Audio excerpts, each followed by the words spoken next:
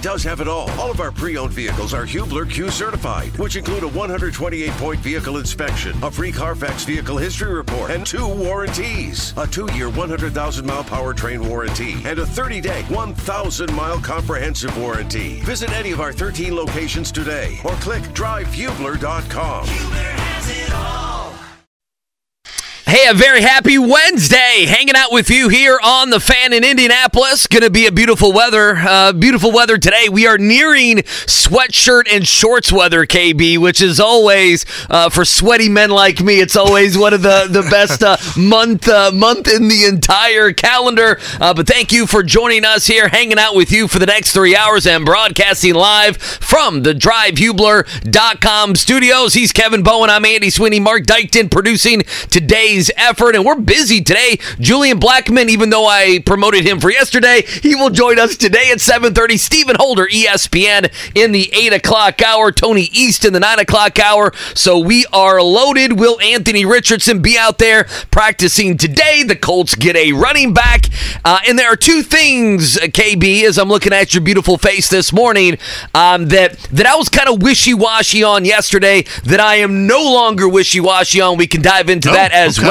But a happy morning, a Wednesday. It looks beautiful out. You got your banana next to you, a little calcium for the morning. We're feeling good today. I do. Potassium overload right here. There you go. How is Mason doing? Let's not talk about Kevin's banana at 7:02, Well, please. It's a nice sized banana, Mark. I'm looking forward to eating it. Is that a 9 o'clock thing that we should talk about? Everything is good. Good. Wife is good. Baby boy is good. Going to be leaving the show and heading out there for several hours up to Community North this afternoon.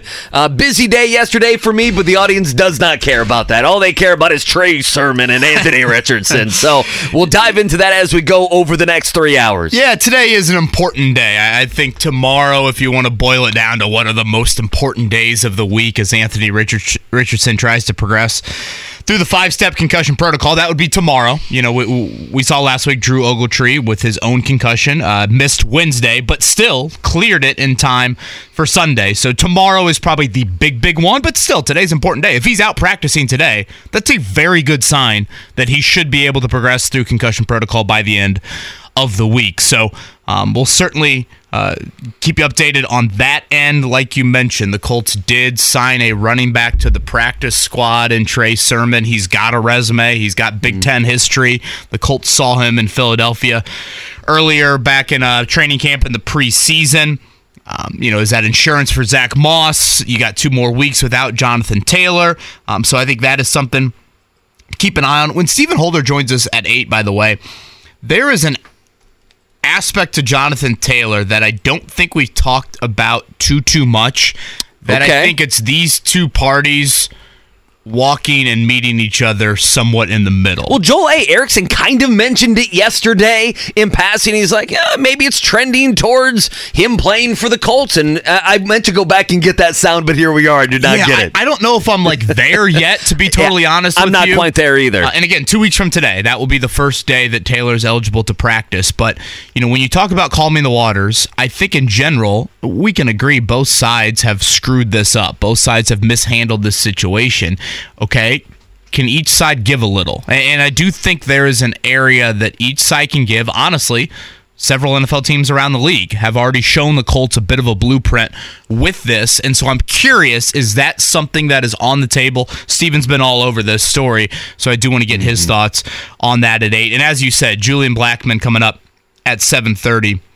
When you talk about playing Lamar Jackson, the challenge of this Baltimore offense, how dynamic Jackson can be through 2 games, albeit it's 2 games, Andy, he is having the best start to his career throwing the football. Well, they have an offensive coordinator now. Yeah. That's just what it comes down to. They did make a switch from an offensive coordinator standpoint. Todd Monken, who was the Georgia offensive coordinator, college-wise, is now the new OC for Baltimore. Blackmon's a really key guy in all of this. You would assume Blackmon's going to play close to the line of scrimmage as that strong safety. So eager to chat with him. And then, like you said, Tony East at 9.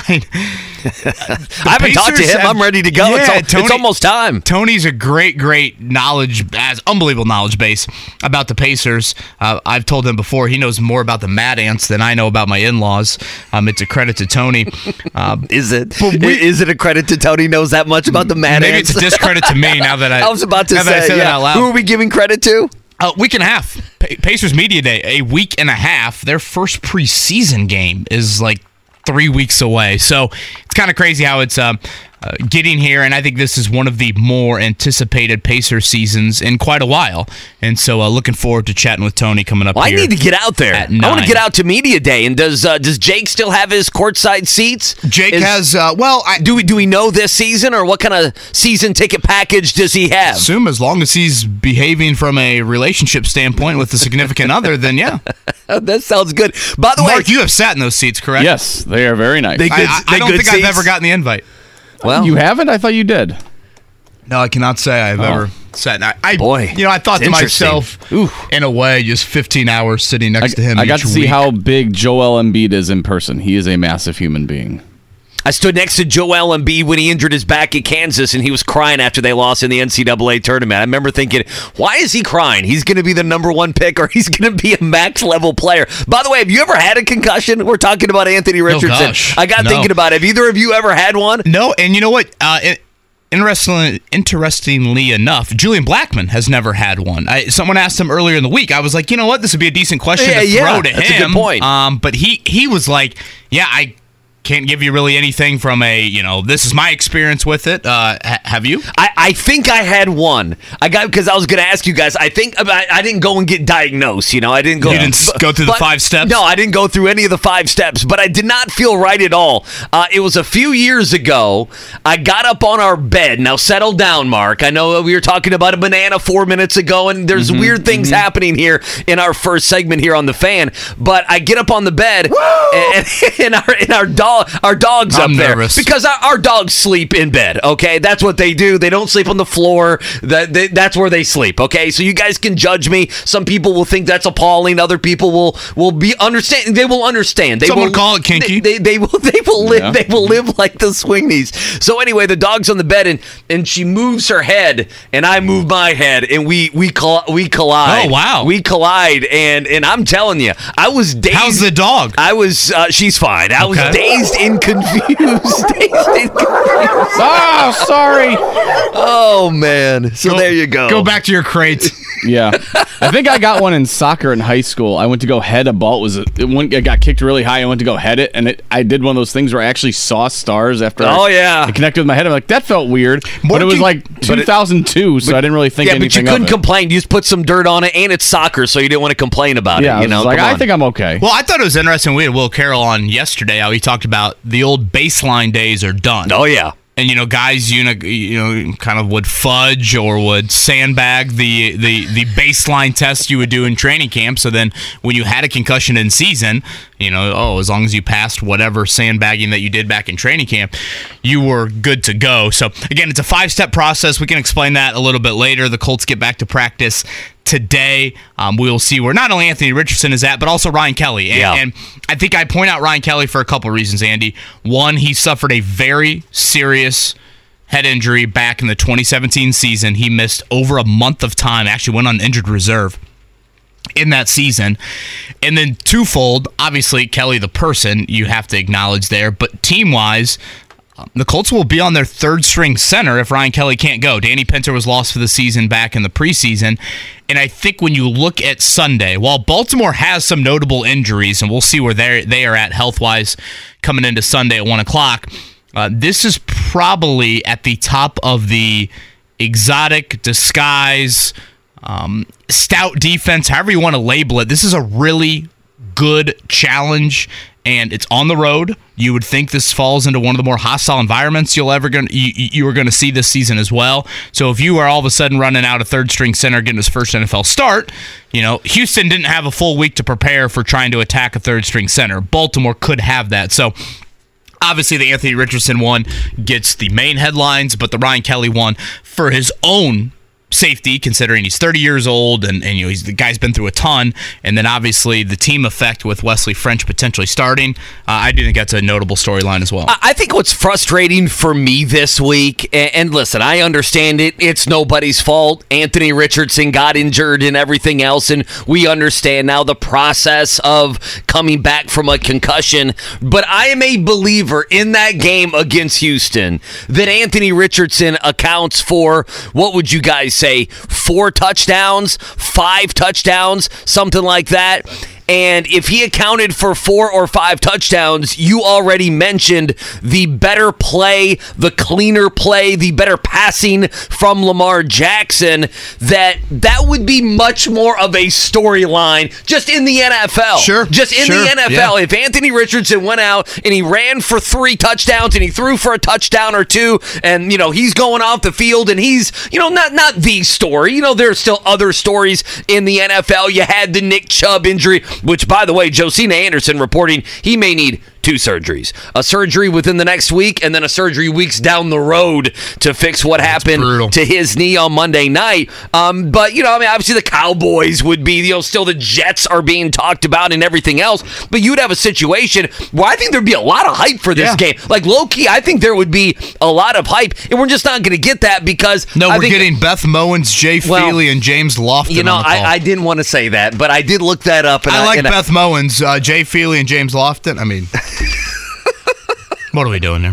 Are we back? Is that because he's a kicker? Is this back on CBS or is it still Fox? It's CBS. Finally CBS? No, we're back on CBS. Yeah, first CBS is that okay? game of the year. Are you not you're dedicated to CBS because of decades of watching your Colts on CBS or what? I was just kind of confused having to go Fox action here early in the season. They switched that up a couple years ago, did they not?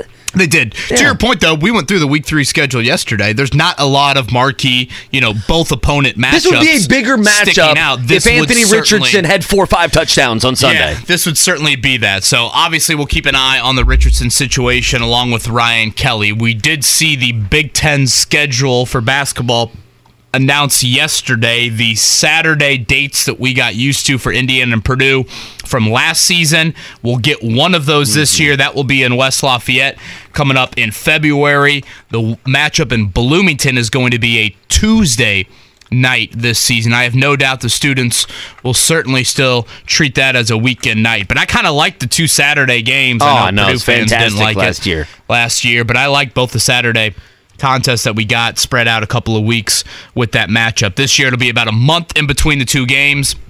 Again, in Bloomington on Tuesday, the 16th of January, then in West Lafayette on the 10th of February. So we'll mention that. And Julian Blackmon, Colts Safety, joins us here at 7:30. As Andy said, it's supposed to be another nice day here in Indy. Sounds like a little bit of summer temps to close out the week. Thanks for tuning in. It is the Wake Up Call with KB and Andy right here on 93.5, 107.5. The Morning Checkdown. On 93.5 and 107.5 The Fan. Yeah, Morning Checkdown. I don't want to talk about it. I was about to say, the only thing... Oh, boy. And a high fly to right. Retreating where are these when the Cubs at the warning lost track 5 at the wall? It's gone. A home run. Just an immense amount of bias with Mark Dykton here. What do you mean? None of these clips played when the Cubs were wilting. They win one game, and now again it's going to be a parade on Waveland here today. Well, that was the Reds-Twins game. What are you talking about? Oh, the Cubs? It was an awful night last night for the Reds. Not only do they get absolutely dominated by the Twins, everybody else around them in the wild card picture won. So you have the Diamondbacks in second, the Cubs in third, the Marlins just a half game back, and now the Reds are a game back with 10 to go here in the Major League Baseball season. It is a day game today for the Reds. Who hit the grand slam? They need to get back on track. Luckily for the Cubs and the Reds last night, if you are a Reds fan, it only counts as one. Oh, Canario for the Cubs when they put up 8 runs in like the 7th inning. By the way, JMV took a run at all of us. Well, not you, KB. I shouldn't say all of us. Me and Mark specifically. I thought the Votto comment was idiotic yesterday. Well, no, at 4:45. No, I just agreed. Listen, I want to go back to what I said, and then we'll move on. Julian Blackmon going to join us coming up in about 9 minutes. You and JMV are the only guys that I know in my life that at some point didn't. Of course, I didn't know you 3 years ago. I didn't know you 3 months ago. Whine and complain about the contract of Joey Votto, and that's all I'm saying. That's all I'm saying. That there was about a 6-7 year period where his contract was ruining everything, and it wasn't even his contract. You were lashing out.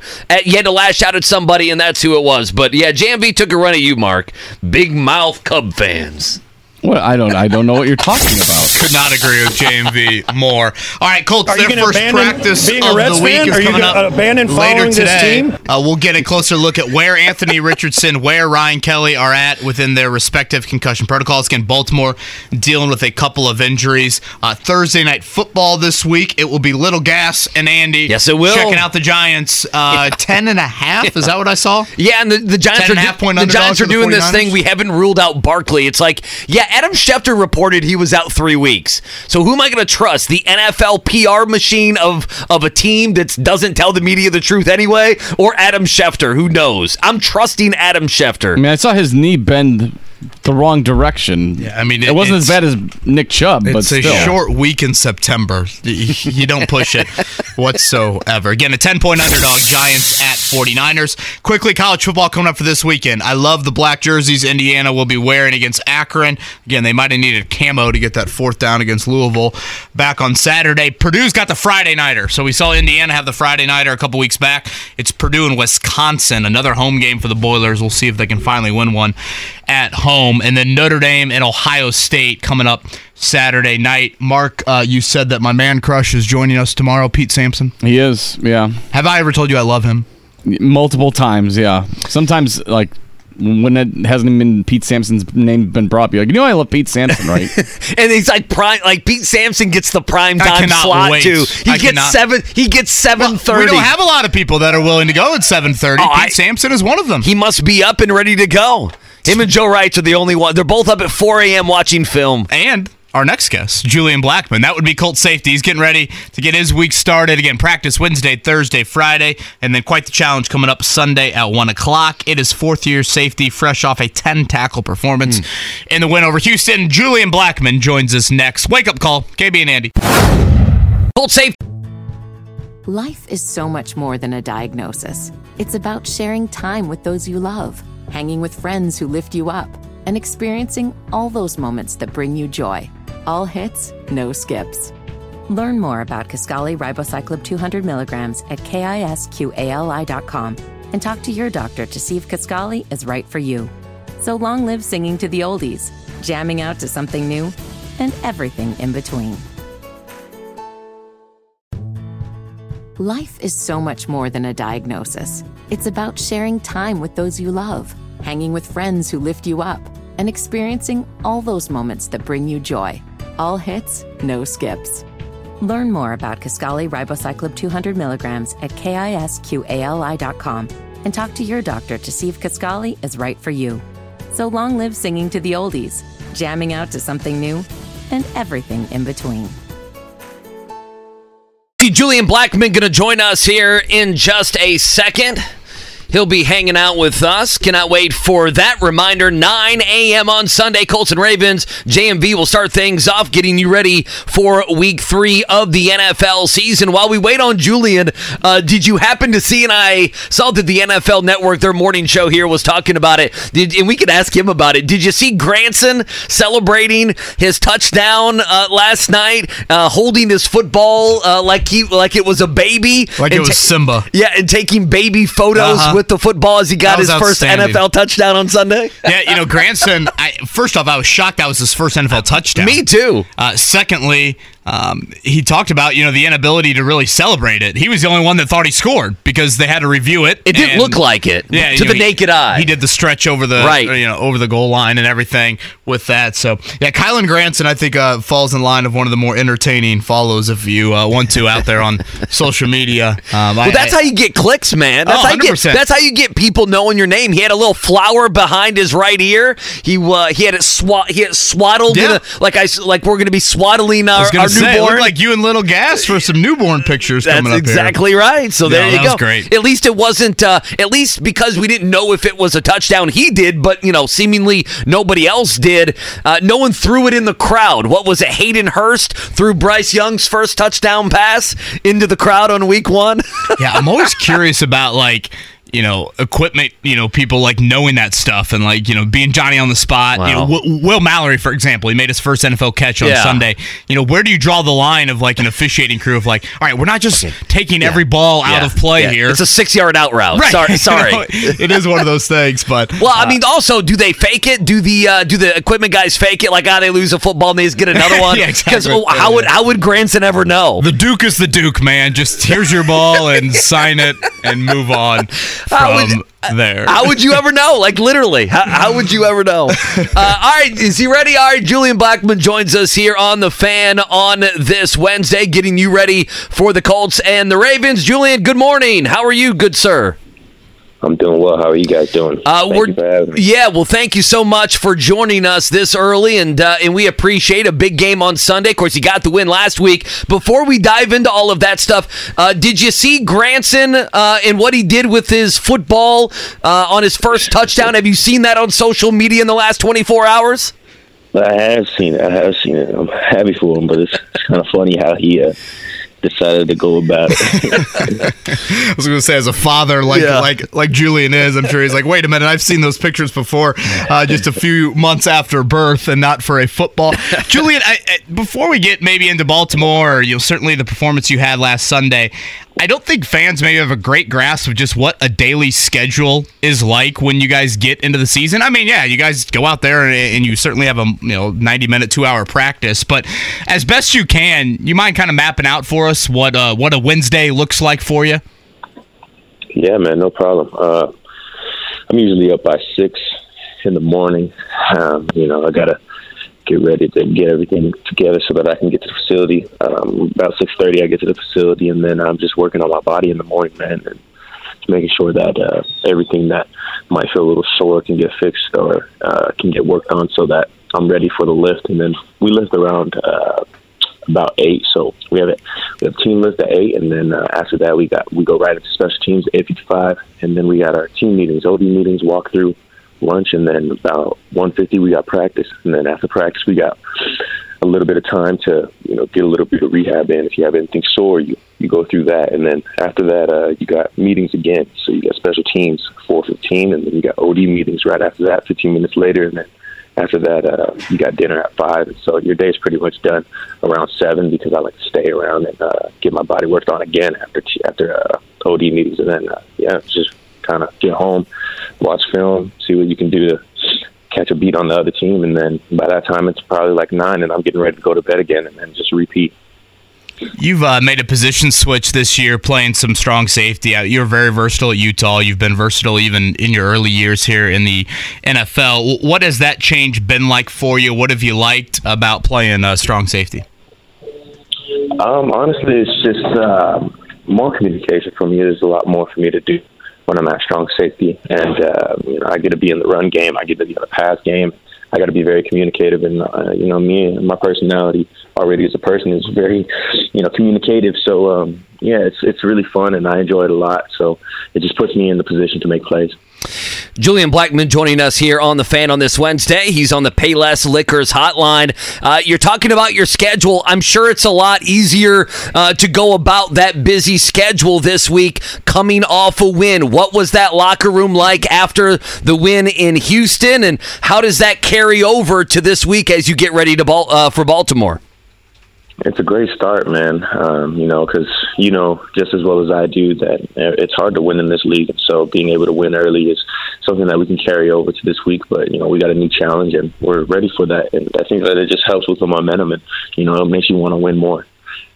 Julian Blackmon is with us again, 4th year in the NFL, coming off a 10-tackle effort against Houston. Julian, I asked you this earlier in the week, but for this audience that maybe didn't hear your answer, you faced Lamar Jackson a couple years ago. I mean, it was a crazy, crazy game in prime time. What do you remember about that matchup, and I guess what is unique about facing Baltimore and certainly one of the more dynamic quarterbacks in the league? Yeah, it was a very physical game, man. It was one of those games where we played very well. We were on the details, and then like anything, the last two plays or two plays can change the whole swing of things. So what I remember is just a dual threat quarterback, and a lot of they try to do a lot of things to get you mismatched with their guys that they like to go to. So we just got to be on the details and understand what they're trying to do during the game, so that we can make adjustments while it's going. Do you see any comparisons from what you guys faced within training camp? I know Anthony wasn't maybe the everyday starter, but you certainly had a stretch there where Anthony was running that starting unit. Is that a lazy comparison by me, or do you see similarities in that? Not at all, man. I think Anthony's very talented, and I think that people have been able to see what he can do, and it's only been 2 weeks, and so it's nice that we have a dual threat quarterback on our team because, like you said, it's similar. So we get to prepare for another guy to come in, Lamar Jackson, and we're excited for that challenge. What's the biggest challenge the Ravens possess that's not Lamar Jackson? Is it trying to tackle that elephant Mark Andrews? What else would it be if it's a non-Lamar Jackson question, I guess? I think it's the physicality. Their O-line, they've got a good O-line, and so we got to be prepared for 90 minutes to just bring everything that we got and do everything that we can to be just as physical and show these guys that we're not going to play around with. So. Julian, we had Zaire Franklin on last week with us, and I don't know. I find myself, offensively, it's like, oh, okay, how many catches did a receiver have? How many, yards did a running back have? You kind of point to some of that and be like, oh, that guy had a good game or not. You obviously had 10 tackles on Sunday. I think it was second most on the team. When we're evaluating, okay, did Julian Blackmon play well or not? How do you individually evaluate yourself? Because obviously there's a ton that you do that we just don't know about, what your responsibility was on a given play or not. So what tells you if you had a good game or not? I think it's if I'm on the details and when I'm in the right place at the right time, if I'm not just, lugging into plays, but I know what's going on and I'm making plays because I'm in the right spot. So I thought that I played very well. And I'm just excited to continue to do everything that I can to continue that. It can't just be a one-game effort. It's got to be consistency. So those are things that I look for, man. I just watch the film and see if I'm doing the right things. Is my technique correct? Am I in the right gap? Am I guarding the guy the correct way? How are my feet looking? So all those things I take into account to make sure that I can do something better next week. I guess you kind of said it there, but do you know within the game if you're on top of that, or is that something you got to see, plane ride home or certainly Monday reviewing the film? You can feel it as the game starts because, you always have adrenaline going. And, the things that go through my mind is, okay, first thing is my feet, how are my feet looking, make sure that I pop and do everything that I do in practice because at the end of the day, practice how you play. And so you can feel it in the beginning of the game and then you just gradually get going. And as you start making tackles, you start to feel better and better. And then the coaches also will bring you to your attention. They have an iPad on the field, so they'll bring it and show you plays that you can do better, and you just try to remind yourself of those things. Julian Blackmon joining us here on the Payless Liquors hotline. Defensive backs, you look at the young corners that you guys have. How have you seen them grow in the preseason and in the first couple weeks of this season? And obviously Sunday with the weapons there in Baltimore is going to be quite the challenge.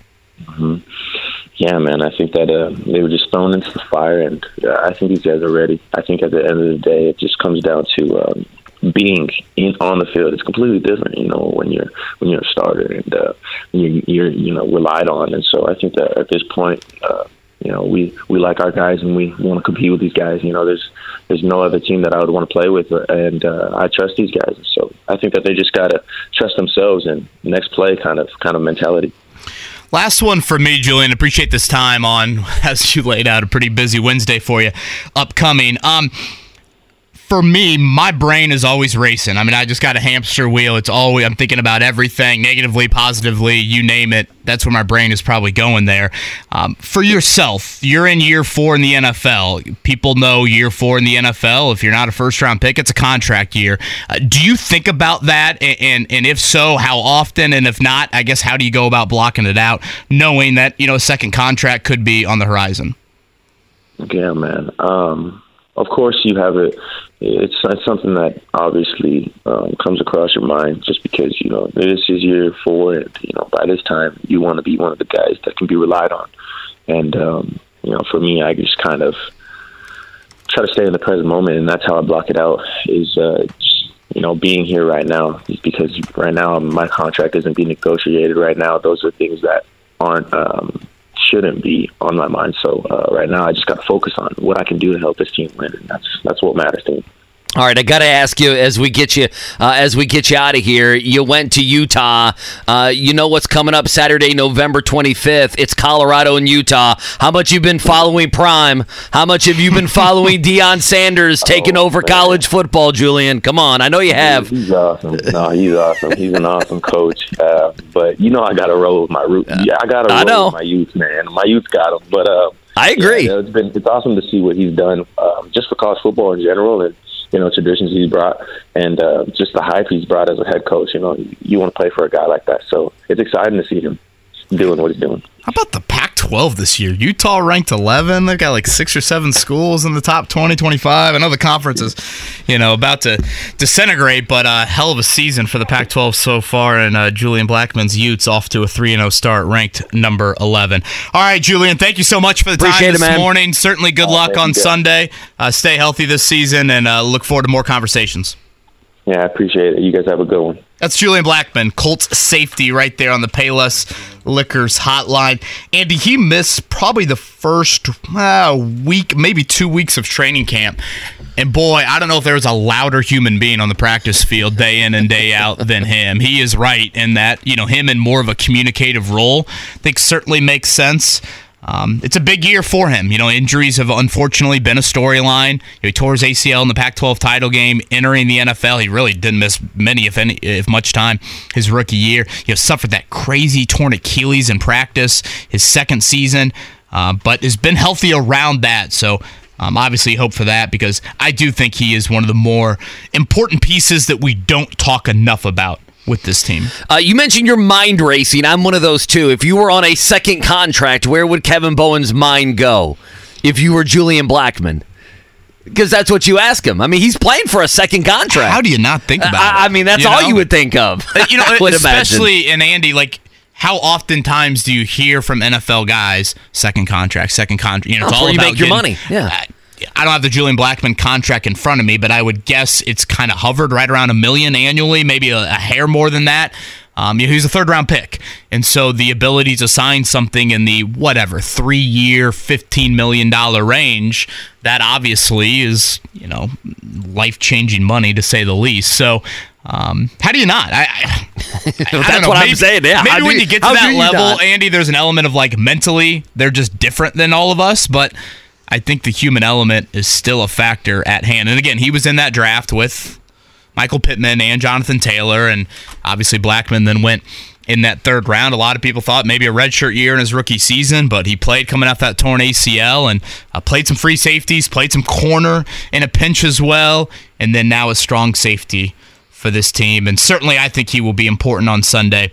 When he's closer to the line of scrimmage, there's so much kind of eye discipline. You've got to be on your P's and Q's when you're facing a Lamar Jackson offense, because Baltimore can be pretty multiple with how they run things. Yeah, what Zay Flowers, not Zay Jones. Yeah, Zay Flowers, their new wide receiver, really good. First-round pick, right? Yeah, first-round pick, really good. They've added some things there. That's always been the gripe, that Lamar Jackson had to do kind of everything himself, whether that was true or untrue. And in the last couple years, they have added pieces to that offense, and you see Mark Andrews come back in week 2 and immediately score a touchdown. Immediately. He's back in week 2 and he's scoring a touchdown immediately. So that's good stuff from Julian. There we go. So Odell Beckham, did he get banged up last week? He's been injured. By the way, that's not even the biggest Odell Beckham story. I mean, you guys, I know this isn't the thing you guys see. Did I see Kardashian? Yeah, you saw it. You saw it. Now that's Kim Kardashian? They're hanging out, and I can't think of a story that's more 7 years old than that one. Can you define hanging out for me? Well, when you're those types of people, Kim what does that mean? Hanging out sounds like a little different hangout than me, like with my buddies when I was 9 or 10. Yeah, but also celebrities. How do they date? It can't be the same as the rest of us. And of course, you're looking at 3 married men in this studio we need a single guy. It's probably to come an accurate in here. Statement. Who are the single guys at the Fan? The producers? I mean, not Mark, obviously. Is Eddie G? Is he single? Is James single? Or is everyone taken? I don't know the James relationship status. I mean, Jake is not married, but certainly is in, a long relationship, and I pray for Shannon every night thinking about what she has to put up with. But I would say for the most part, I don't know many eligible bachelors here in the building. How about that? Speaking of eligible bachelors, oh boy, I do know of one. Okay. And I was thinking about this, all right? Tomorrow night is what? Well, it's Thursday night. It's Giants-Niners. The Niners go to 3-0, and the Giants go to 1-2. Is it safe to say your Giants need a boost tomorrow night? Oh boy, here we go. I like where you're going. They need a boost. They have 10-point underdog. They have Matt Breida as their starting running back tomorrow. 10-point underdog. Saquon's out. It's arguably the best team in the NFC that they are facing. Yeah. It's a stiff challenge. All right. So I've got this for you. Okay. Okay. What is this? All right. Oh my goodness! Look at this. So I thought. Oh my goodness! I thought a little Giants gear. Oh my goodness! That's so nice. Thank you. Little gas. Look at that. Look at this. I'll hold this up for the camera. Look at that. So we've got a little Giants onesie. I like that. Thank you. Little gas. Oh, it's so nice. More By the importantly, way, a couple of those that I think so you and nice. Nikki Thank you. will need. So I feel gifts. like little gas could fit in that all football season. Yeah, well, yes. Right now he can. There's no doubt about it. Where did little gas come from? Well, I know you guys talked about it last week, but I wasn't here. How did that happen? You have referenced yourself as a gas bag, if I'm not mistaken. And obviously. I think that's a great description. Yeah. And so I feel like if you had a boy, I know Nikki might not necessarily approve of that. Oh, no. She loves that stuff. And I just feel like babies and little gas, it just kind of goes together. Well, thank Sometimes you. you're like, wait, very where nice. did that smell come from? That size of a human could produce that in the diapers? He's filling diapers. You don't have to worry about that. That nickname is multi-purpose. Yes, it is. It's like Baltimore's offense or the Colts offense with Anthony Richardson. So I figured tomorrow night, thank you. The Giants need a spark. Oh, goodness. Let's get a little gas onesie. I love it. You know what's funny in this? I hope no one's bought you a little gas onesie so far. If I get three, well, I tell you, Amazon is showing up at the house daily. This Amazon guy's going to be like, who are these people? We're coming to Irvington a whole lot lately. The former owners didn't order this. Who are these people? By the way, I gotta get. Does anyone need cardboard? Reach out to me if you need cardboard. You got a lot of boxes because I have so many boxes. I'm gonna recycle them. But if someone's getting ready to move, let me know and we'll hook up. Not the Odell Beckham, Kim Kardashian style. We'll hook up and I'll give you some cardboard. Well, thank you. You know what's funny? They were down 20. They were down 3 touchdowns. And we took a little bit of a break in the afternoon, and we go back there at night. I swear, we walk in that hospital, and the Giants score 3 touchdowns unanswered. How about that? I've told you this story before. Max Bowen's first 2 sporting events on this earth were Notre Dame Marshall and Colts Texans season opener last year. There was a moment, and I don't know if Maddie usually turns on the show on her way to drop the kids off. So what time is that? I need to know that. At daycare. Hovers right around 8 o'clock. Okay. So I don't know if she's in the car just yet. There was a moment where I thought, Maddie, can we put Max back in the womb? Well, I don't want his first sporting exposure to be what he just witnessed. Notre Dame Marshall and Colts Texans. And fortunately for you, Little Gas didn't have to see 40-0, right? Cowboys game? No, he didn't have to. So he didn't have to see. He's got Cardinals comeback. So yeah, there you go. Well, I'm nervous about tomorrow night. So hopefully that will bring him luck. Thank you. People that in the area, here and in my last stop that knew. That we were moving here. He does have a nice amount of Colts gear. So, the Colts is AFC team? Well, I mean, Little Gas has Colts gear, and so my wife was like, Little Gas is catching on, people. I was like, well, what's going on here? And I go, well, I'm not going to, as long as he's not a Cowboys or an Eagles fan. Yeah, that's where you know what I'm saying? The last name as long as he's not a Cowboys or an Eagles fan. You might want to put him in one of those Amazon boxes and ship him away after that. Yeah, like that ain't going to happen. There may be things that happen, but that is not one of them. Not one of them. Is that banned from the house situation? Yeah, that's if you're saying fly, Eagles fly. No, it's one of these. Not under this roof. Yeah. That's what it is. Yeah, you won't be sad. You just be very disappointed in Little Gas. I'll be sad. I'll be sad. I'll be sad and disappointed. I'll be both of them. We brought this up earlier. It's a question I want to throw to Stephen Holder when he joins us in 10. Calming of the waters. Yes. Jim Irsay said that quote to Chris Ballard, or indirectly, I guess, said it to Chris Ballard, about a month ago. how do both of these sides come to a compromise with Jonathan Taylor's situation? And I've had several people reach out, and I think, we even talked about this, I guess it would have been yesterday morning. Doesn't the Nick Chubb situation continue to lose leverage for Jonathan Taylor? My question with Taylor, and we saw this with Saquon Barkley, we saw this with Josh Jacobs, correct me if I'm wrong, I think we saw it with Chris Jones a lot. We did. Why not? And by all accounts, we don't know this for sure, but by all accounts, the Colts have not negotiated with Taylor. There's been nothing on that end of it. Why not throw a bunch of incentives at him for this 2023 season? And again, these can be playing time incentives. Yards, these touchdowns. Can be production incentives. Yeah. Hell, if you want to get crazy, throw a playoff incentive or two. Didn't Saquon have some of that?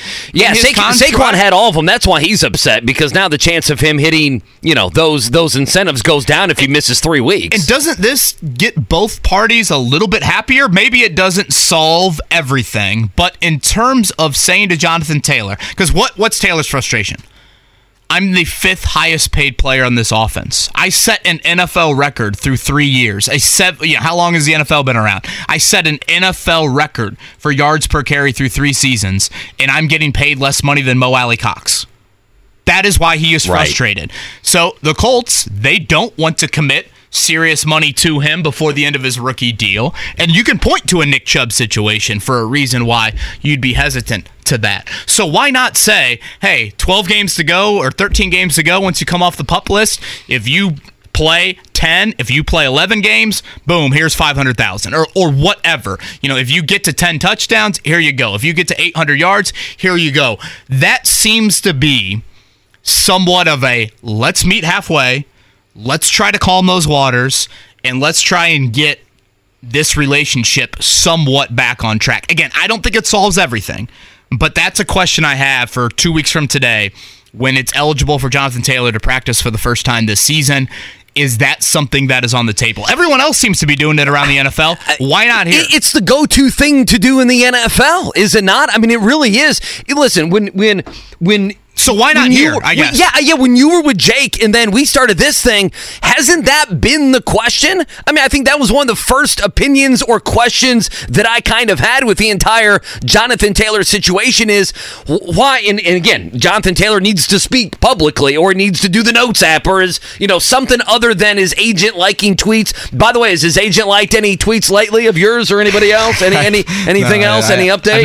I guess I could scroll, but I've not seen anything directed to me. Yeah, I don't understand. There is an option to put a Band-Aid on the wound, and that is what the NFL has done this season for running backs and even a guy who's one of the better players in the entire league in Chris Jones there in Kansas City.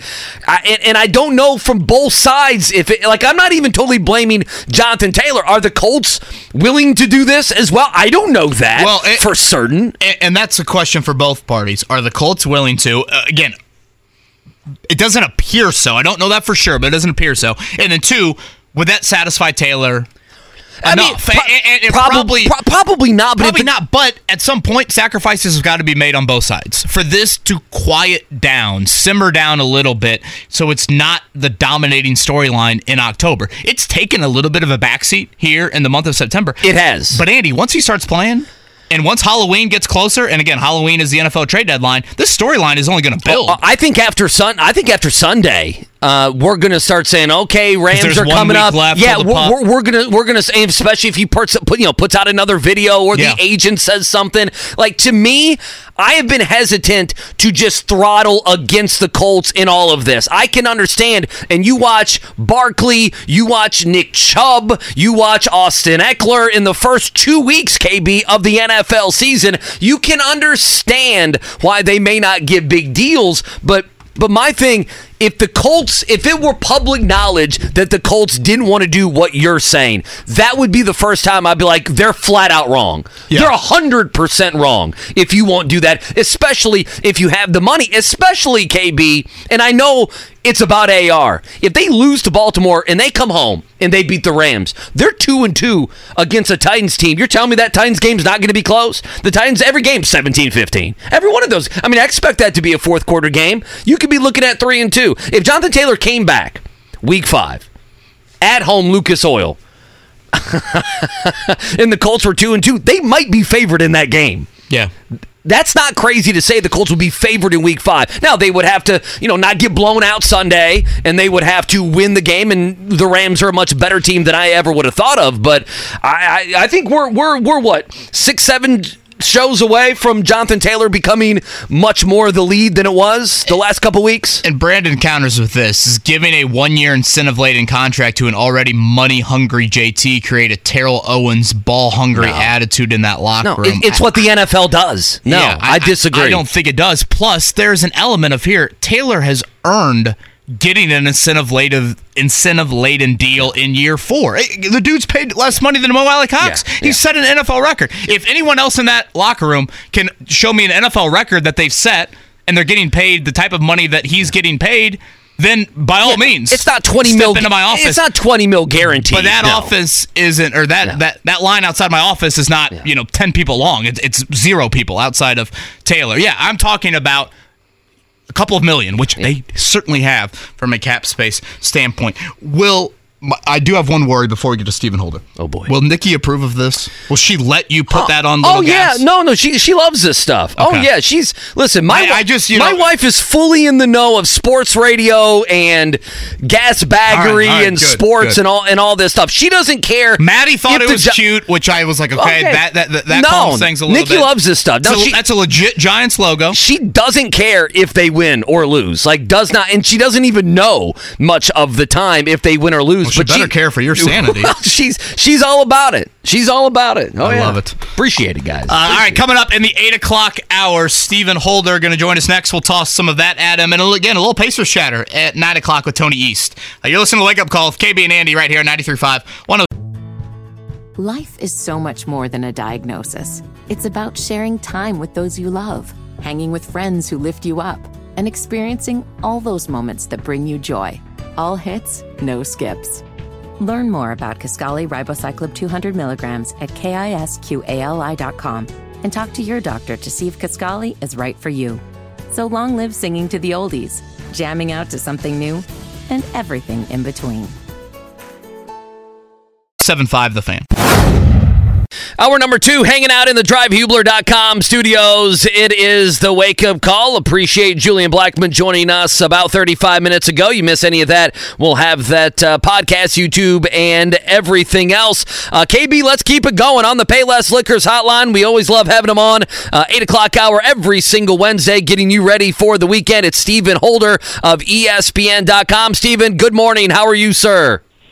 I'm doing well. How are you guys? Man, we are fantastic. Beautiful day out today. Getting ready for some football. Cannot wait. I guess let's just start here. Anthony Richardson was playing a damn good game, Steven, and then out he goes. Concussion. In comes Minshew. We know how he played, and now we sit and wait. We'll see if AR is out there today, and obviously going through protocol the rest of the week. And then the conversation has been how much can he change his style and everything else. I guess, what are your thoughts on the injury, the waiting around this week, and kind of what we've talked about, and that is, can he change his style? Will he have to change his style as he hasn't been able to finish both the games that he started here in the NFL?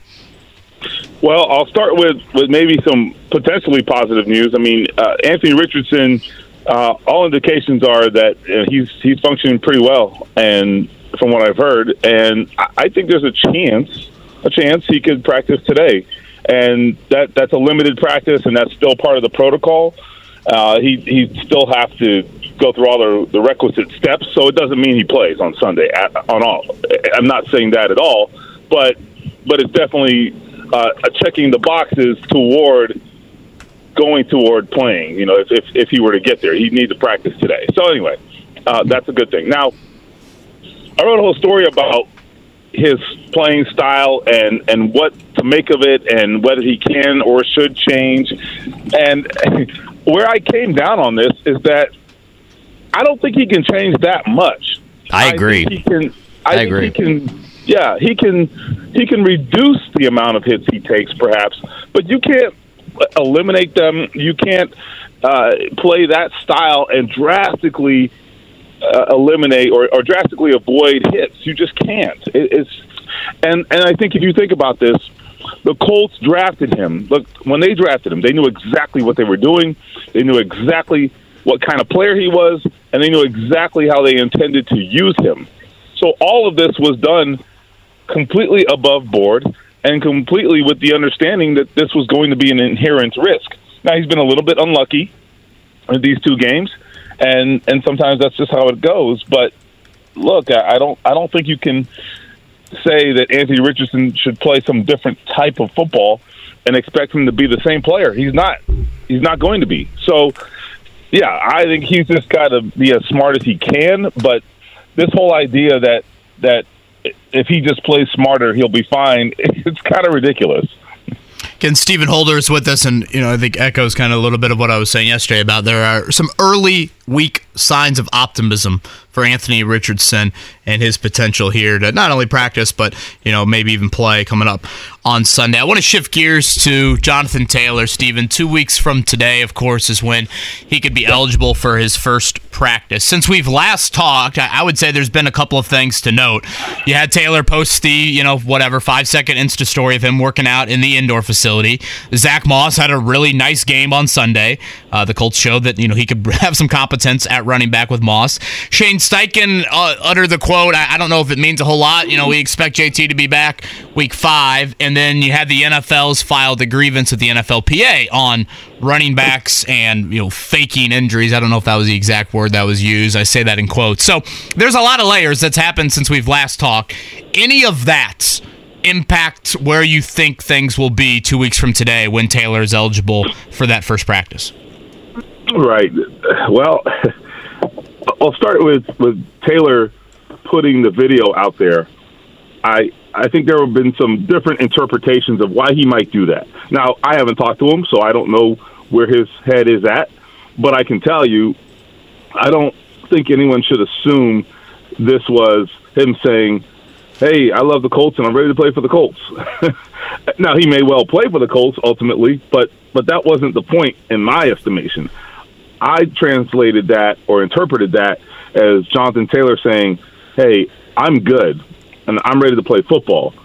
That has nothing to do with where he plays or who he plays for or whether he wants to play for the Colts. I think he understands, this is very clear, Jonathan Taylor understands that he has to establish that he is healthy enough to play.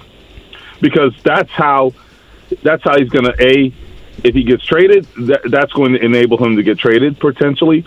And B, he has to establish it anyway because it's part of the procedures as to him getting his credited season while he's on the PUP list. So it's, in a way, he's kind of just saying, hey, I'm doing my part, excuse me, and that I'm good and I'm working and I'm rehabbing, and so the rest of it is not in my hands. I'm paraphrasing. He didn't say that, obviously, but that's how I interpret it.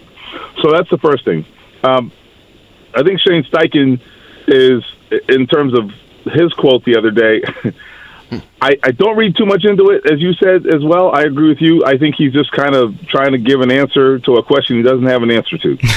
so we'll see, and I appreciate the position that he's in. I would say the other thing that we didn't mention is certainly the injury in Cleveland, and there could be others as well.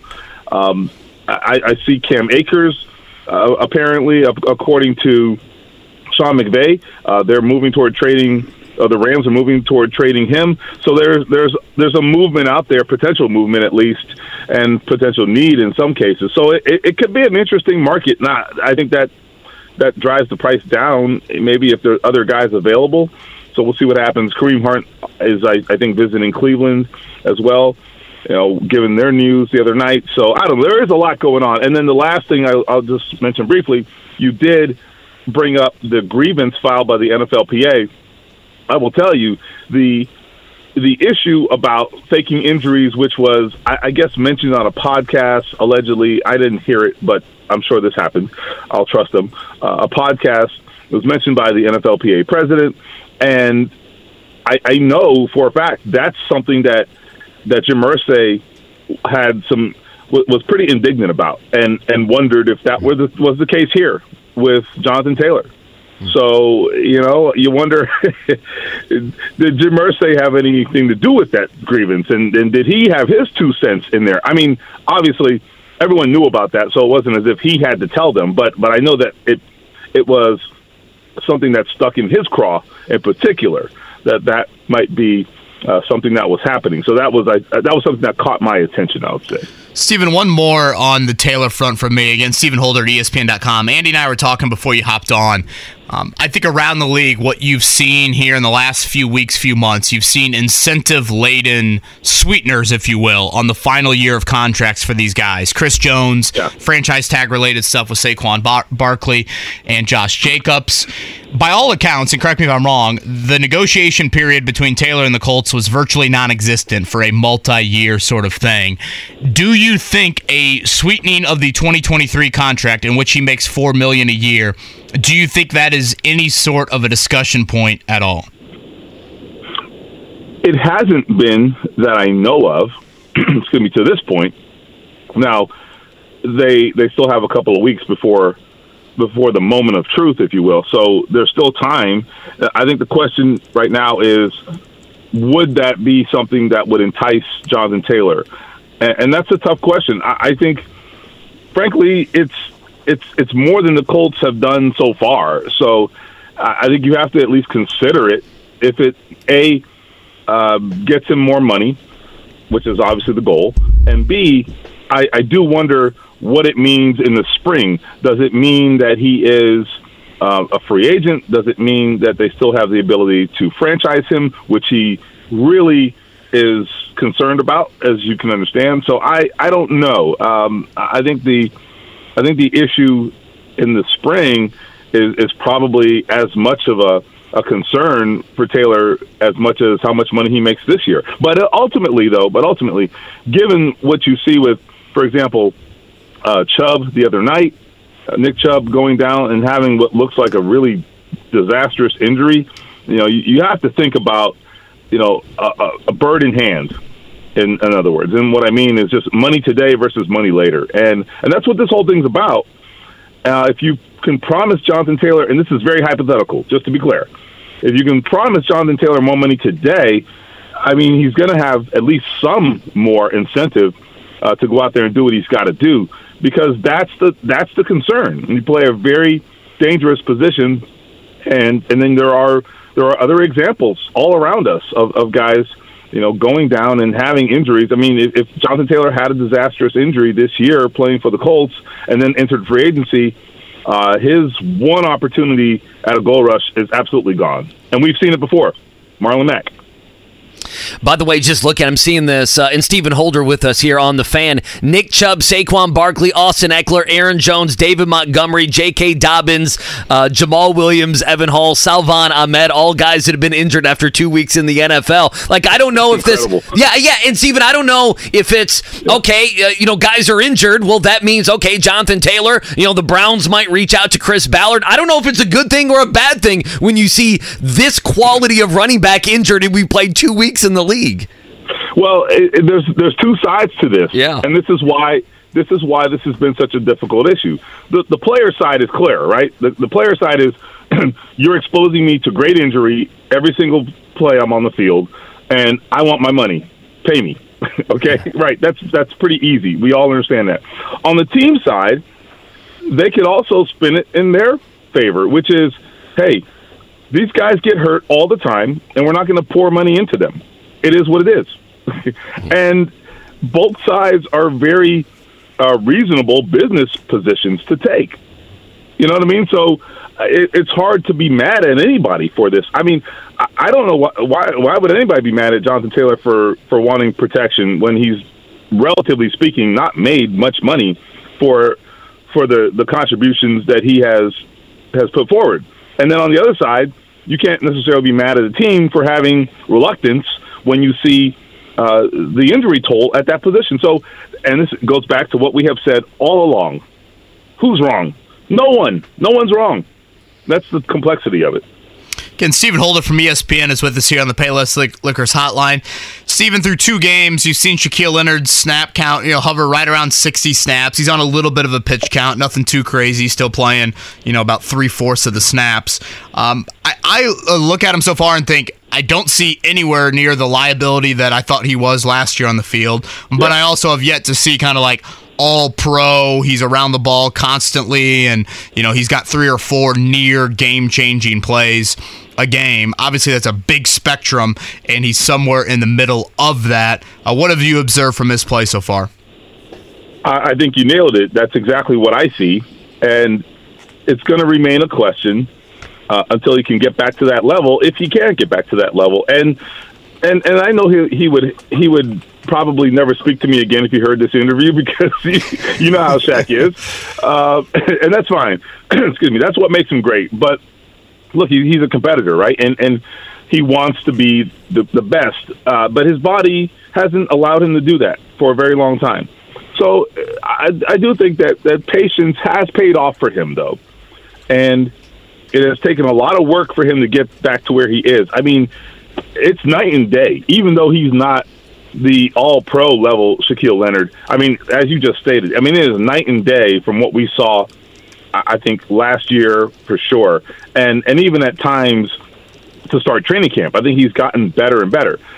So how much more does he have? And that's the question. I don't know. No one knows. And I think it's a question for the long term for the Colts. I mean, where he's certainly, still in the midst of a very expensive contract, all these things, that no one wants to talk about, right? But those are things that, look, they're going to be judged based on what level, he's able to perform at. I mean, that conversation is going to take shape based on his performance. And so we're not there yet. I mean, that conversation is one for much later. I just think it's still a positive, though, that he seems to be trending in the right direction. But you're right. It is a big continuum, and he's not nearly at that high end of the spectrum quite yet. The good news is that Zaire Franklin is just a maniac right now, and I believe he's leading the NFL in tackles. Not that that's the end-all, be-all, but, I mean, he makes the plays when they're there and then some. So this defense really does kind of, I think, feature the middle linebacker, and Zaire Franklin has really been a huge beneficiary of that. So we'll just see what happens with Shaq. But as you said, at least he's not a liability. The play comes to him, he makes the play, and I saw some pursuit the other day, which was very promising. So hopefully it continues to progress. Stephen Holder, ESPN.com, joining us here Wednesday on The Fan. Sticking with the defense, Stephen, I heard you yesterday, I think it was, with JMV. It's not time to panic about Juju Brents yet, but it may be a sneaky storyline here in the next couple weeks, perhaps. What are your thoughts on that? Yeah, I mean, I totally understand where the coaches are coming from in saying that, look, he needs time. He missed a lot of practice time in training camp in the preseason, and those things are all true. I would say, as I said to John, he's been in practice every day, and we're in week 3, so those reps have to count for something, and you should be able to evaluate him in those reps.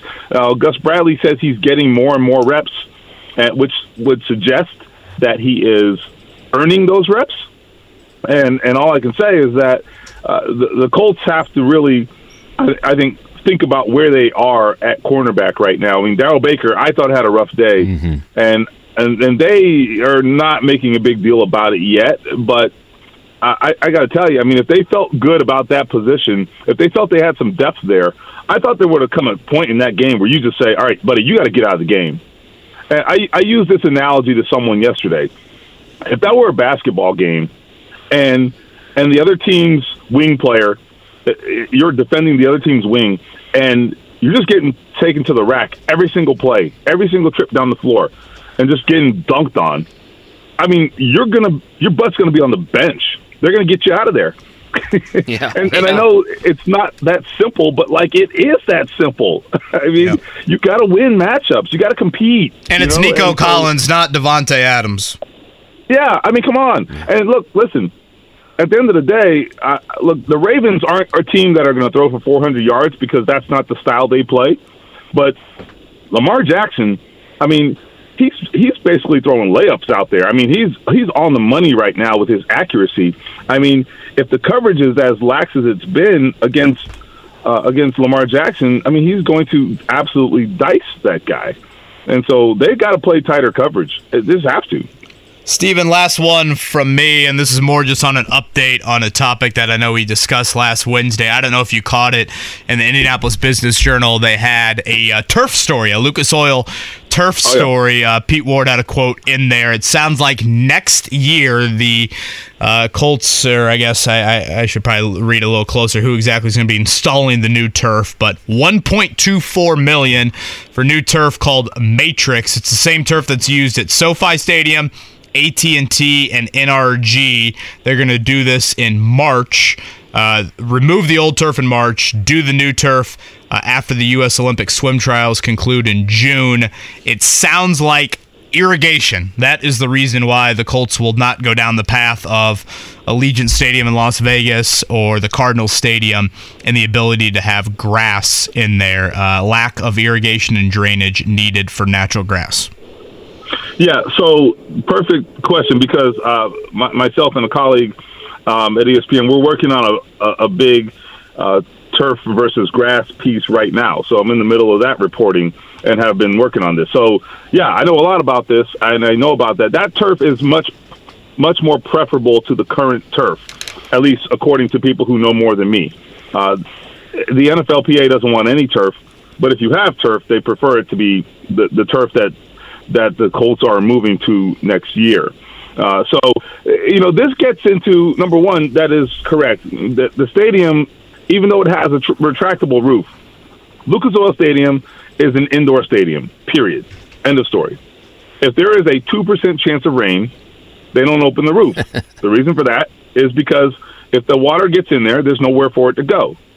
Okay? It'd be like opening the roof of your house, which you would never do, right? So just think of it in those terms. It's an indoor building with a very, very, very expensive feature. It's basically a car with a sunroof. That's what it is. When it's going to rain, you don't open your sunroof. That's what this is. So we can quibble about why the retractable roof is there and all that, but that's a story for another show. The point is, yes, they don't really have the option. Now, there are places like Mercedes-Benz Stadium in Atlanta who are going to host World Cup games, and my understanding is there will be turf for those games. Now, I don't know the particulars of the construction of Mercedes-Benz Stadium, but whether it can take irrigation and all that. But I do know that putting that grass in there basically takes the stadium off the grid for like a month in terms of its potential use for other events and all of that. And as you know, we all know, if we live here, Lucas Oil Stadium is used for all kinds of things. So they're not about to give up use of the stadium so that, even if they were able to use grass, they would be giving up use of the stadium for very long periods of time, because you cannot hold the same number of events on a grass field because you have to protect the grass. So anyway, it gets really complicated, and there are issues that go well beyond just, well, why don't you just put grass in? It is very complicated, and I don't think the Colts have the option if they wanted to be completely honest. Yeah, the story, again, Mickey Shuey from the IBJ had this, added that the stadium's connected to the convention center. Of course, we know that. Frequently used for overflow convention space, and for each event, they put down a flooring atop the turf. If you put that atop the natural grass, it would be a bit detrimental. So a lot of issues that probably goes back more to 2007 construction, whenever it was built, than it has to do with 2023. And one last point. I mean, although I don't remember how the profits break down in terms of who gets what from the stadium events, but one thing to remember is, when the stadium is used for those convention events or just various other things. I mean, the Circle City Classic, I think, is here this weekend, for example. Like, those are things that are beneficial for the city as well, and through the Convention and Tourism Bureau, et cetera. All of those things they have a responsibility, to drive those events and hold as many events as possible, because that's how we get a tax revenue. That's how we get tax revenues in the city. So it gets really complicated and into the weeds. But there's a lot of layers there. I think I've written stories before of covering athletes that have smoked some grass. I didn't know I'd be also writing stories about growing grass. But, I guess everything's evolved. The smoking of the grass and even the growing of the grass. What an old way to put it. Yeah, I know. That's very old. Well, I am 34, I guess. Smoke some grass. Stephen Holder, we will see you in a few hours. Thank you. Thanks, Stephen. All right, Kevin. I think you're 54, not 34. Man. That is Stephen Holder right there from You gonna use the word doobie next? No, that was old of me. What are some old phrases? No, I see Mark pulling the mic close. Yeah, the devil's lettuce. That's the gray hair of me coming out right there with those comments. Do you have you have to have a password to get into the Indie Business Journal there? Is it paywall? I use. I think we have one here. Do we have the one building. Here? Yeah. But no, it was a very informative story, and I do think it's a topic that I need to get that password. Now, there were some comments, and Pete Ward had a quote from the Colts of we want player safety, but we also want the practical use of the stadium. Yeah. You want concerts. You have to. Now we're talking out of both sides of our mouth here with that. To Steven's earlier point, I know we covered a lot right there with him. Again, said it yesterday, and I thought it might have been a little premature, but I do think there are some reasons for optimism with Richardson in regards to potentially this week. We'll see how it plays out.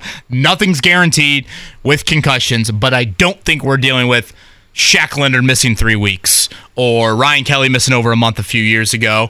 I think, by all accounts, if you were kind of rank this on the severity of concussions, this would not be on the high end of that. On the other end, I know we're going to do a check down. On the other end, at about 8:35, if you don't mind, I was wishy-washy on something yesterday that I no longer want to be wishy-washy on. Is that okay? Yeah. All right. Sounds we'll tell good the to people me. what that is. We'll also certainly hit on that Juju Brent story a little bit more. Gus Bradley spoke to the media yesterday. We'll play his comments on why the second-round pick has not been able to dress so far in his NFL season. As Andy said, let's do a morning check down.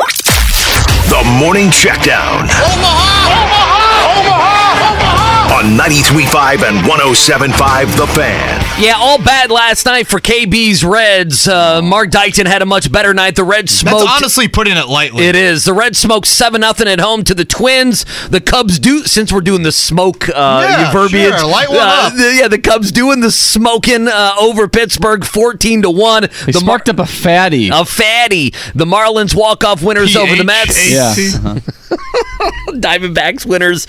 So right now, we have never sounded lamer, by the way. Yeah, no. God, I'm such a loser.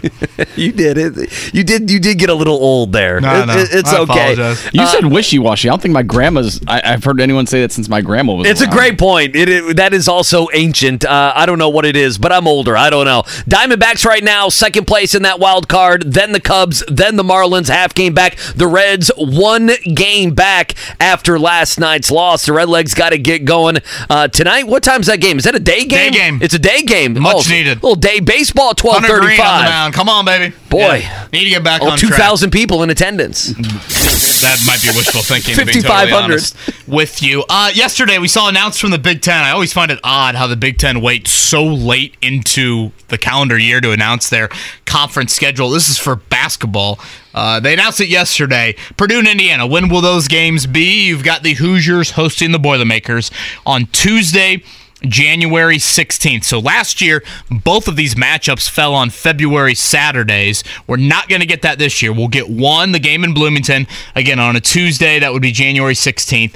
The rematch will occur about a month later in West Lafayette. You like that? That will be Purdue hosting IU on a Saturday. Do you like them jammed together, or do you like them a month apart? I like the month apart. I think do last too. year was just 2 weeks, if I'm not mistaken. I don't love... Give me both on the weekends.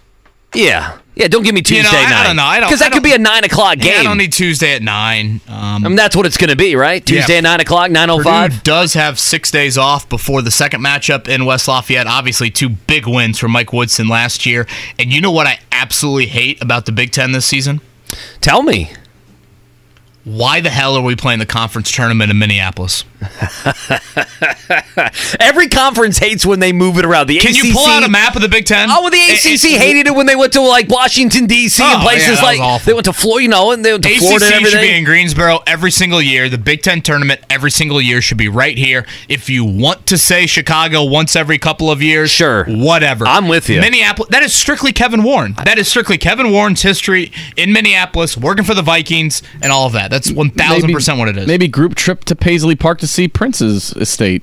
Mark. Or the Kellogg's factory. I'm just saying. The Kellogg's factory. I'm already it does smell like frustrated cereal with you right by enough with the Prince's Cubs, house. Mark. No, we're lazy. We want it to be a mile down the road to where we don't have to do anything. By the way, I know we're going to talk to Tony East at 9 o'clock. I'm kind of jacked up about the All-Star game. February, right? Oh, I'm excited about that. That is here. Should be again, some Lucas fun. Oil Stadium activities for Saturday, and then Sunday over at Bankers or Gamebridge Fieldhouse. Lastly, college football. Looking ahead to this weekend, it is a loaded slate. We know College Game Day will be in South Bend. We'll see who the guest picker is. You think we get Taylor Swift? Who would be? No, it's going to be, was it Montana? Who do you think it's going to be? It does sound like Montana likes Marcus Freeman, didn't like Brian Kelly, so maybe he'll be, the bus. The Taylor bus Swift's might be little one. brother went to Notre Dame, so that's the only reason why. What's his name, Ben Swift? I have no idea. Her and Selena Gomez were at a game once, and all of a sudden they're like, yeah, you can't be in the student section. This is not going to end well from a security standpoint. Indiana, they've got Akron in their final non-conference game of the year. They are wearing some cool jerseys. That's about where we're at with IU right now. Purdue, you talk about a team that needs a home victory. They will take on Luke Fickell and the Wisconsin Badgers. That is a Friday night game from Ross Aid. All right, on the other side, you've got conviction on something you were wishy-washy on? Well, I mean, yesterday I just wasn't as strong on something, and you were. You were kind of stronger. I got thinking about it. I'm like, KB's right on this, so we can call the segment where KB was right. How about that? Gosh, boy, that's a good feeding one. of the ego here on this Wednesday morning. We'll do that. We'll play some Gus Bradley audio. Tony East coming up at 9. It's a wake-up call with KB. Life is so much more than a diagnosis. It's about sharing time with those you love, hanging with friends who lift you up, and experiencing all those moments that bring you joy. All hits, no skips. Learn more about Kisqali Ribociclib 200 milligrams at KISQALI.com and talk to your doctor to see if Kisqali is right for you. So long live singing to the oldies, jamming out to something new, and everything in between. And Andy on a beautiful Wednesday.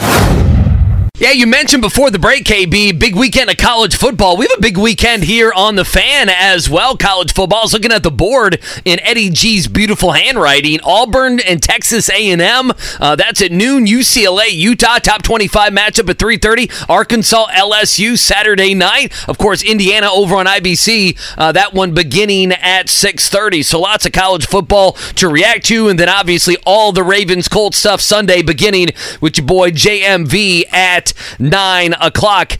Can I just get this off my chest? Yeah. Well, I mean, you've been passionate about this. Listen, in sports radio, you can't be as, and Mark will hate this, God bless your grandmother, wishy-washy in any of these things. I love my grandmother, so that's I know, fine. I know you do.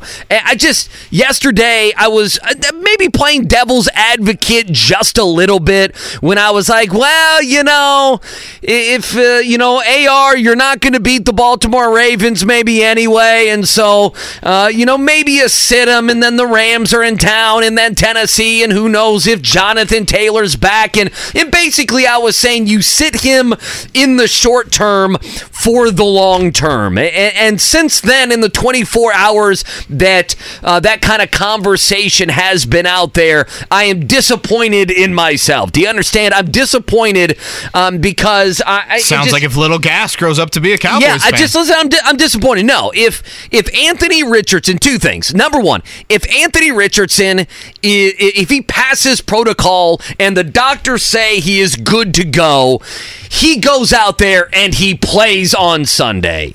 Listen, I understand, and this is what I was trying to do, just present the other side that it is a concussion. He is banged up through 2 weeks, but that's not the case. You're exactly right. He needs to play in these games. He needs to understand that you can't take some of these hits, even though the hit in Houston. He didn't see the guy, and that feeds into. So that's one thing. I just if he's cleared to play, I was kind of babying it a little bit. Well, it's a concussion. If this were an ankle, if he had an ankle, if he had a knee issue, if he had a shoulder issue, and he were, hey, the shoulder's good enough to go out there on Sunday, we would be crazy into thinking, well, you sit him and you get ready for the Rams and Titans and the second matchup with Jacksonville and everything else. So I know it's a concussion. I'm not being, rub some dirt on it guy, but also if he is cleared to play, you go out there and play. And I was just a little wishy-washy on that yesterday,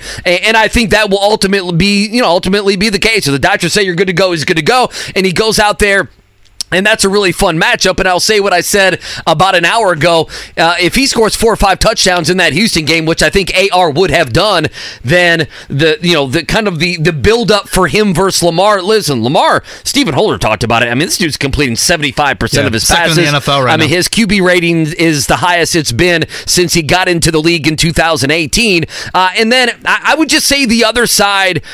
We've talked about this, and we have met in the middle that there's no perfect answer to this. But the thought process that AR is going to change the way he plays, let's move that aside, because I think he can only do that a minimal amount. I think we both kind of agree with that. How about alter instead of change? Alter might be a better word. I think it's actually more a question for Shane Steichen than it is Anthony Richardson. It's a good point. I think kind of pick and choose your battles in terms of when you run them. When he's been limping 2 out of the 3 times, including the big hit that Stewart put on him on Sunday in Houston, that was a designed run. It was a great play call, by the way. Yeah. I mean, it was a great play call. There was a wide open touchdown until he got to the goal line, basically. So I think it's more of a Steichen, and I just don't know in these split-second decisions, in these no one's open, I have to flee, I'm 50 pounds, I'm the Superman here, I have to do those things, if he is going to be able to do it. And just last thing, I looked up, just if you mention Jalen Hurts and Lamar Jackson, if you want to compare him to Jalen Hurts and Lamar Jackson, Jalen Hurts in 2001 rushed the ball 139 times. Last year, he rushed it 165 times. This year, Jalen Hurts is trending, if you just took the numbers and extrapolated them over 17 weeks, about 178 times that Jalen Hurts would be running the football. Here's Lamar Jackson. In 2018, he rushed it 147 times. In 2019, 176 times. In 2020, 159 times. Now, last year, he was injured. It was only 133. And right now, he's trending to about 153 times, which would be about an average, So Lamar Jackson's not cutting back too much because he would be at his average. And Jalen Hurts, right now, the numbers say he actually is running more than he has in previous years, including last year where he ran the ball 165 times. So this thought process, if you have one of these guys that they're not going to do it, the numbers say it's kind of a fallacy. And I think you mentioned something, it may have been last week. It could have been Monday. My days are mixed up. In fact, it was Monday that when you get a guy like this, that Steichen, and Holder talked about it, you get him, you know what he's good at, and there's a certain extent that this is the offense. This is the offense, and we can tinker, we can alter a little bit, but those alterations are going to be minimal. Yeah. Again, alter, tinker, those are the words I'm using more than change. And I know it might sound like semantics a bit, but yeah, I mean, you drafted him for a reason. You drafted him because he was very gifted, and his size and his speed and his athleticism was a huge, huge part of that. You didn't draft him for overall because he completed 74% of his passes at Florida and had a 10-2 season and threw for 35 touchdowns and 5 picks or something like that. 2 things, Andy. Obviously, I think, and I said it yesterday, if he clears, you play him for multiple reasons. One, I think it's really important for him to kind of get back out there as soon as he's healthy and have to react to what just happened. And we'll see if that impacts him at all. I think it's important to do it as quickly as possible while making sure that the risk for re-injury is not there, of course, and he's passed through all those steps and those sorts of things. And then the other side of it is, and I know it's one game, but this is also, to me, the best, most difficult challenge he will likely face in his rookie season. Without a doubt, right. I mean, Jim Bob Cooter was talking about it yesterday about how much Baltimore stresses you not only physically, but mentally, and what they do from a line of scrimmage standpoint. If you look back at Houston did not at all do things from an exotic standpoint to try and confuse you. Baltimore is the exact opposite of that. Their defensive coordinator is a disciple of Wink Martindale. I think we know a little bit about Martindale because he was one of the head coaching candidates the Colts interviewed back earlier in the year. And with Martindale, you get a whole lot of junk thrown at you if you are an opposing offense. And that's what is going to happen on Sunday. So what an unbelievable test and challenge for Richardson in what would likely be, I think, the most hostile environment. And I think in general, even with Baltimore having a few injuries, this is probably the best, most complete test you're going to have all year. I can't point to another opponent. Obviously, we'll see how the season unfolds. But right now, as I look at the schedule, I would put this one atop the list. Again, when you're talking complete, an MVP-type quarterback, a defense that's pretty stout, a road environment that I'd rank right up there with just about any other, you put all of that together, I think it's going to be a challenge. And I think if you're able to have Richardson complete the concussion protocol, he gets enough reps, you play him. Period. Yeah, I just, I was just thinking yesterday, well, if you sit him, and I'm like, no, you don't sit him. You put him out there. He's a young kid. If you want to alter some things, so be it. And then, we had Will Carroll on, and, he's our injury expert yesterday, and he basically said, and, there's no data, I can say, well, you sit him. There's no data that he is or he's not going to be injured again. Does that make sense? Yeah, the 7 days versus 14 days. What is the data in that, Will? I think you ask about that. And there's no data that, if you sat him a second week and he had about 2 weeks off, then he'd come back for the Rams and there is a 92% chance, he doesn't get another concussion this year. Then that would be that would be data that we could hold on. Yeah, but that's not the case. Point the risk of re-injury and the numbers are significant, then certainly that would alter, where I'm coming at this from. You think he plays right now? Just without, obviously today's a huge day. Such a big guess for me. Today and tomorrow. I think there are signs early in the week that point to him being a possibility to play on Sunday. And if you look at the numbers, Andy, last year I think it was 25%. So the Colts had 8 concussions, 2 of the 8 played that next week. If you look overall league-wide, that number typically hovers around 15 to 20%, so it's a little bit lower. So when you look at those numbers, it's about 1 of every 5 have a concussion on a Sunday and come back and play that next Sunday. So the odds would say no, but I think there are some early signs that point to this being a possibility. Today is a big day. Tomorrow's the biggest one. Tomorrow is that biggest day. But right now, I think so far, some positive elements to that. Real quick, because he has been banged up in the last 2 games, a caller was asking, would you put money on he appears in all 17 games this year? Or that you wouldn't? No way. In fact, I was going to ask Holder, and we can do this at some other point. Obviously, if Minshew starts this week, that would be one. Would the over-under on Minshew starts this year be 2.5? Yeah, that's probably fair. Mm-hmm. Is that probably the number? Yeah. No, this is a little bit of an unknown with Richardson. He was a pretty healthy guy at Florida in his 1 year, but there were injuries in high school. There were some injuries at Florida when he wasn't a full-time starter.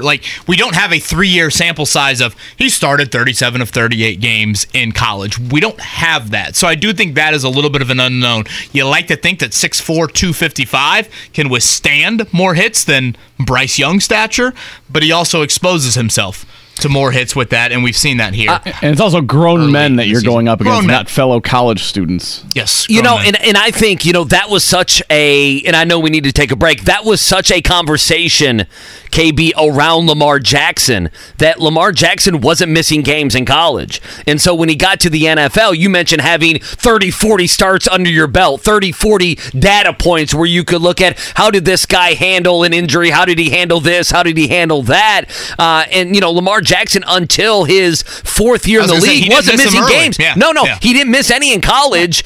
He wasn't missing games in college, and then in 2018 he played in 16 games. In 19 he played in 15. In 2020 he played in 15. I mean, so that guy went 6 years of us watching him play football where he wasn't missing games. Now, the data has changed on that.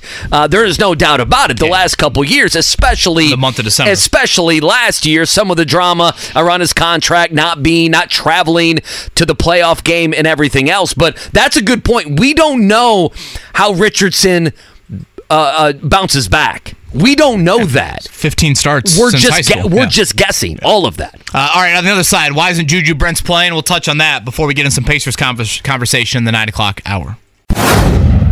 Yeah. Appreciate you guys waking up with us on this Wednesday, getting you ready for Colts and Ravens. Obviously, a lot of Anthony Richardson conversation. We'll see if he is out there today. KB, take it away here. What do we want to do? So we have Gus Bradley on Juju Brents, and then Gus Bradley on Jalen Jones. I think a question that you ask as he is trying to take hold of that third corner spot, which is obviously going to be big on Sunday. Yeah, I thought Ravens are pretty good. Easily the biggest negative from this past Sunday was the play of DJ Baker and just him looking like an undrafted free agent from 2 years ago making a second NFL start.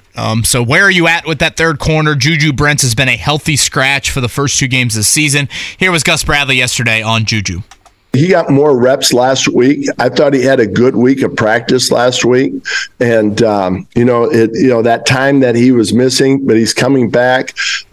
He's getting more reps in walkthrough, more reps in team, so he's progressing along nicely. So we hope to get him a few more reps this week. And again, Andy, just go back over this. Juju Brents, second-round pick out of Warren. He missed all 16 spring practices that were available to him. Rookie minicamp, OTAs, veteran minicamp, all 16 he was sidelined.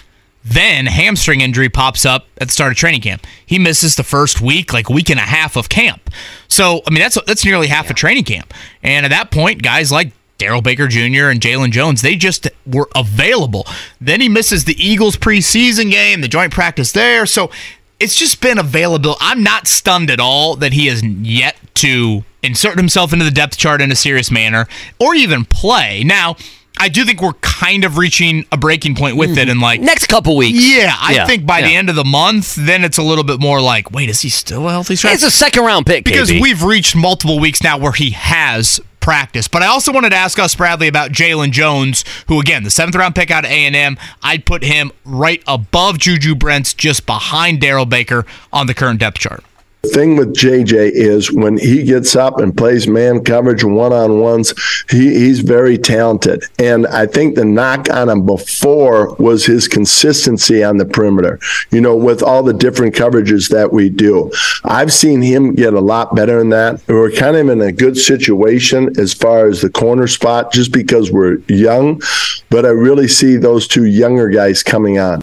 So again, they are coming on. I think in the next couple of weeks, could we see them push for more? I don't think we'll see an outright benching of DJ Baker, but again, I'd probably go to Jones first, and then we'll see if Juju starts to dress and exactly what things look like for him here early in his NFL career. Obviously, it's not ideal that a second-round pick is inactive as a healthy scratch, but when you miss that much time in the offseason, unfortunately, a lot of that is just the reality of the situation. Yeah, and I mean, listen, second-round pick, and if they go out there in the next few weeks, including Sunday in Baltimore, and they get toasted, and Baker gets toasted, I think the combination of second-round pick and Baker had such a bad game on Sunday accelerated us talking about it. We didn't talk about it much at all going into the first. Exiting Jacksonville, and even the week of Jacksonville or the week before then, we weren't talking about Juju Brents, but you have some poor play.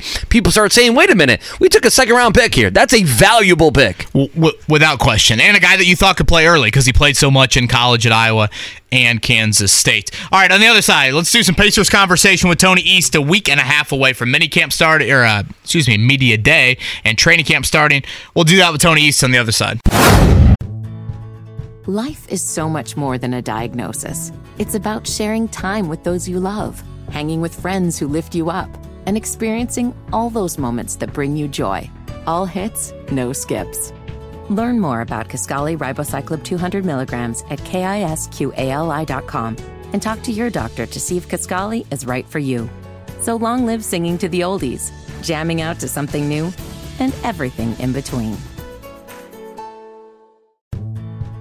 Life is so much more than a diagnosis. It's about sharing time with those you love, hanging with friends who lift you up, and experiencing all those moments that bring you joy. All hits, no skips. Learn more about Kisqali Ribociclib 200 milligrams at KISQALI.com and talk to your doctor to see if Kisqali is right for you. So long live singing to the oldies, jamming out to something new, and everything in between. Yeah, hanging out in the DriveHubler.com studios, 9 o'clock hour, the wake-up call, KB and Andy. Appreciate Stephen Holder joining us earlier in the show. Colts Safety Julian Blackmon as well. You miss any of the conversation, a lot of Jonathan Taylor, a lot of AR conversation. I was wishy-washy, I am no longer. All of that up at the podcast center on the website, Apple, I would say iTunes. Boy, that's an ancient thing to say. Find us on YouTube and much more. All right, Tony East going to join us, SI.com, Locked On Pacers podcast. Tony, we have not had a conversation on the radio, so I'm excited about this. Andy, meet Tony. Yeah, Tony, what's happening, man? How are you? First time for everything. I'm sure it won't be the last, but it's always fun. It's always fun. This is my first time on the wake-up call, as it's now called, so it's a big day for both of us. Well, good. I was told two things about you, that you know the most of anyone about the Mad Ants, and that if there's any contract situation, any mid-level exception, to text you immediately, and you will have the answer to both of those things. I take it you got your information about me from Kevin. Is your pinned tweet still that I said to you one time that you know more about the Mad Ants than I know about my in-laws? It's not. I wish it still was. That was my best pinned tweet ever. I'm satisfied. Tony, how's the offseason been before we dive into it? I think there's a lot of anticipation for this Pacers season, but how's the offseason treated you? With, I know, a little bit of international flavor for you in terms of watching some basketball here in the last month or so? Yeah, I really enjoyed the World Cup, which helped tide it over, but now it's strange. Like, I just moved, so with the fever done and ahead of the Pacers season, it's been strange. I've just been like unloading boxes every day or putting something somewhere, which is the least riveting task of all time. But I'm glad I figured out the perfect timing to do it between seasons, because we're about to get started in Pacerland. They got camp right around the corner. Yeah, you were smart to do that off season. I am doing that basically in season. I have 900 cardboard boxes sitting in my living room. With a new kid. Yeah, with a baby, with a new job, with everything else. So I envy you, but I think I might be in a worse position than you. I have so many damn boxes, Tony. So many. I agree. I'm sitting next to two cardboard boxes right now of bookshelves that I do not want to construct, so we can empathize. Well, speaking of construction, again, Tony East with us here. The Pacers have done a whole lot of reconstructing over the past few years to have a core right now that, first off, I can't recall a time recently, Tony, where I've gone 9, 10, 11, I mean, hell, maybe even a dozen deep and think, yeah, that guy could play for the Pacers and like play a role of a playoff team, in my opinion. I'm going to throw out 5 to 6 seed as a reasonable expectation for this Pacers season. Too high, too low? I think that's probably a little too high to me. I think, too high as in I think their seed will be lower than that.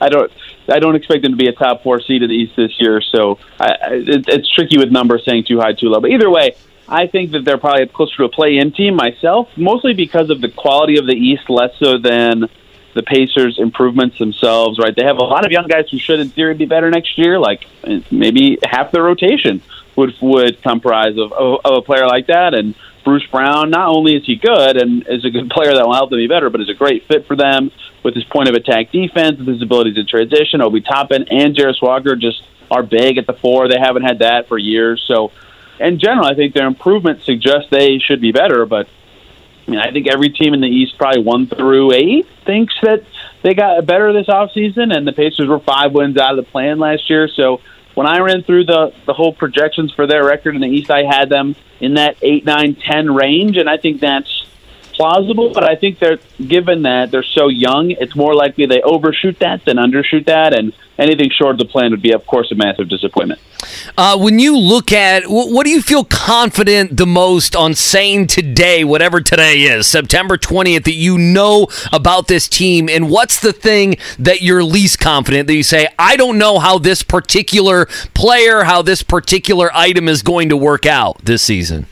Yeah, I'm confident they'll probably lead the league in transition frequency, given how they've talked about what their offseason was, right? But all of their acquisitions, they're two NBA guys, Obi Toppin and Bruce Brown. That was something that Rick Carlisle made very clear after acquiring them, right? That they had very strong efficiencies in the open floor, and that was a big part of the appeal of bringing them in, is that they'll be additive in transition, where the Pacers are at their best, right? Tyrese Haliburton, one of the best, if not the best, transition players in the whole NBA, and now they'll be better there. They could do it even more often than they did last year, and Bruce Brown will help them get stops, which will let them play in transition more often. I'm very confident they'll play in transition as often as they can, even off of makes or off of turnovers flying out of bounds. The Pacers love to run out, grab the ball, and try to get going as fast as they possibly can before the defense gets set. I think that'll be kind of their bread and butter if they can this season. What I'm least confident in, the rotation. I think there's about to be a lot of camp battles for this team, right? Tyrese Haliburton definitely going to start. Miles Turner definitely going to start.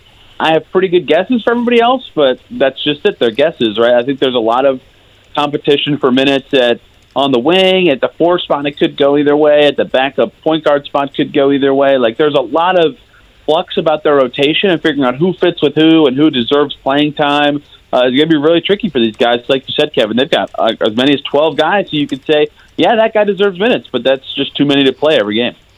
What did these FIBA games do, I guess, for the stature of Haliburton, but also Daniel Tice as well? He's, I imagine, one of those guys that will be in those rotation battles that you're talking about. He looked like Shaq at times in the damn World right Cup. He did.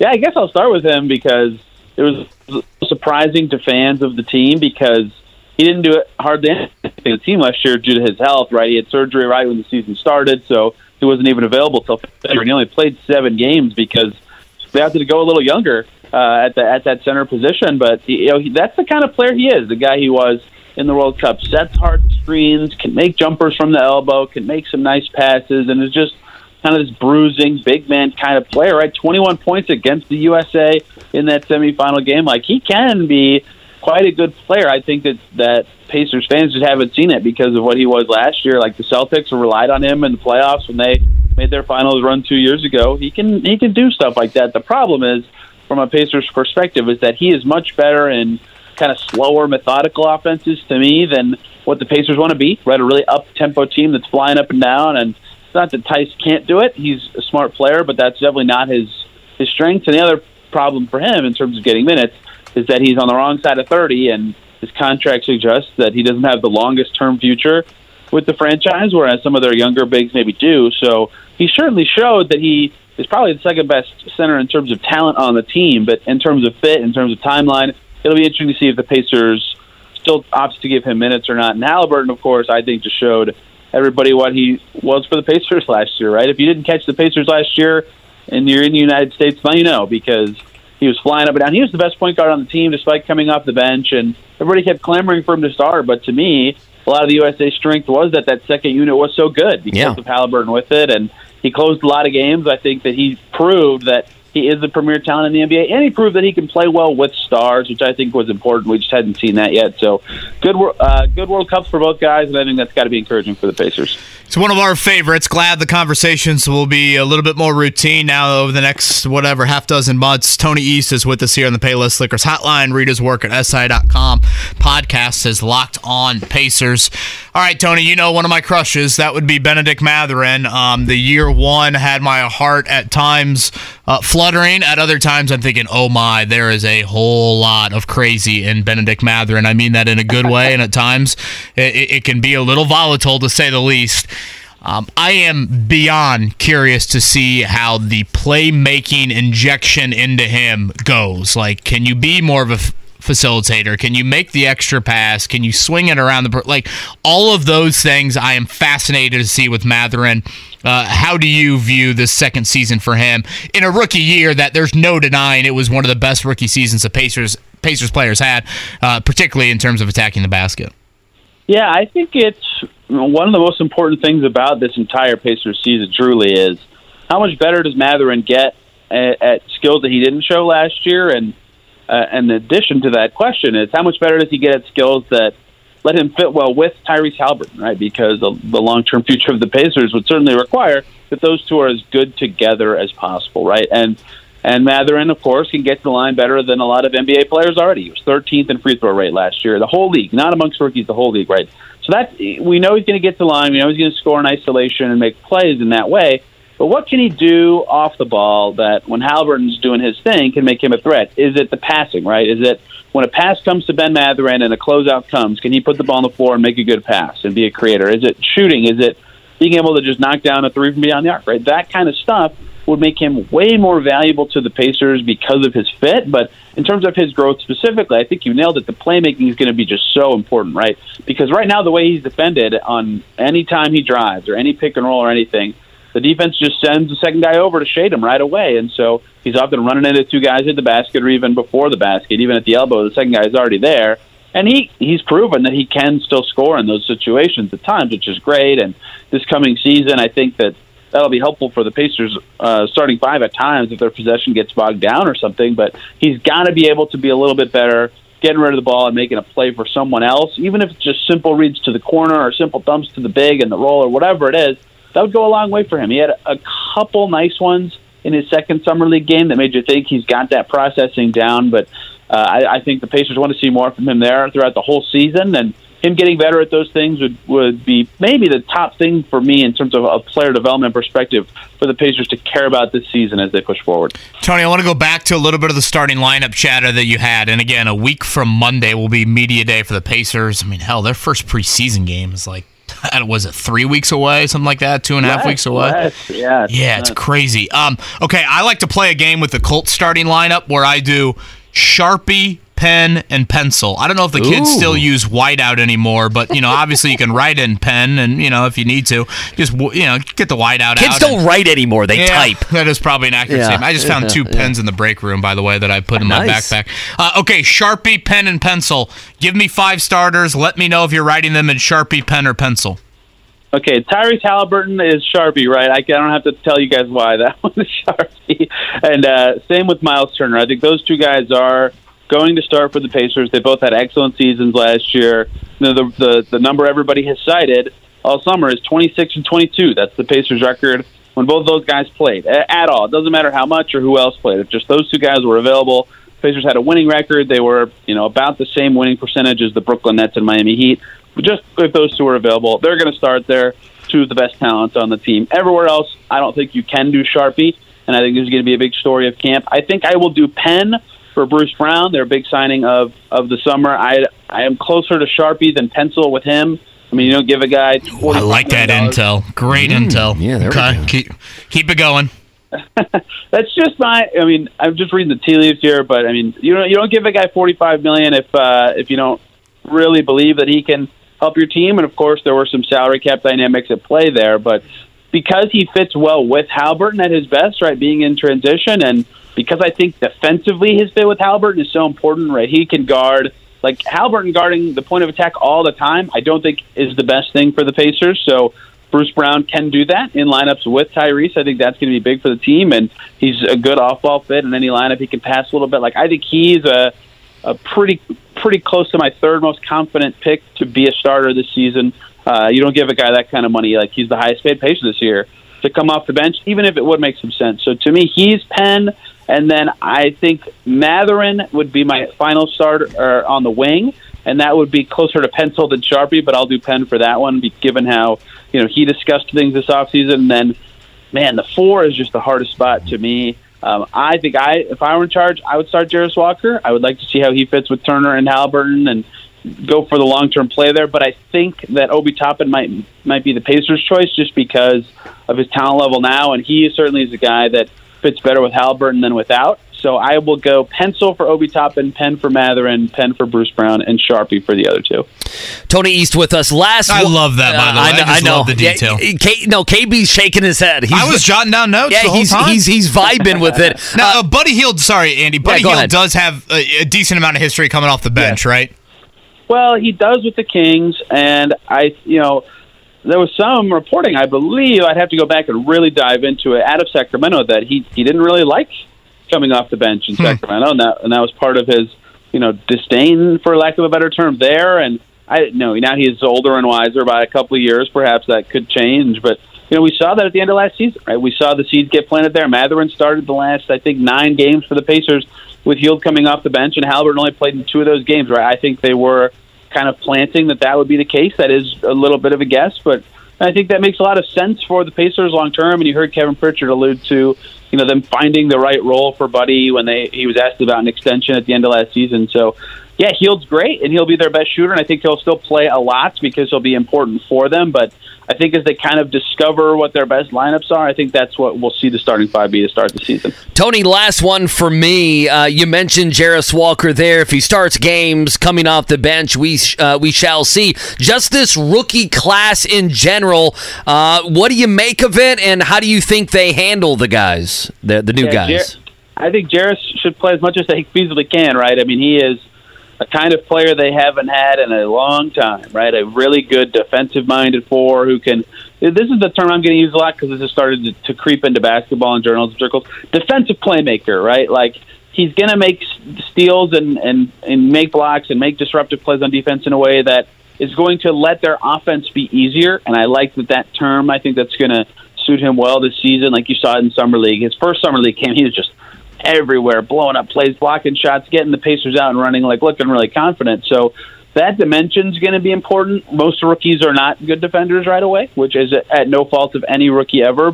So I'll be curious what his impact level looks like on that end of the floor. But he was good in the open floor at Houston. His shot was good enough. I'll be curious what the elbow surgery means for that because he did not shoot well in Summer League. And he can pass a little bit. I think that's something the Pacers kind of have to explore a little, see what he can be in that type of way. Everybody's going to compare his skill set to Draymond Green, which is unfair because Draymond Green is one of the most unique players ever in the NBA and has been a key part of 4 title teams. But, that is sort of the skill set you'd like to see if you're the Pacers. Guy who can make quick decisions, make shots when wide open, and is just an absolutely massive disruptor on defense.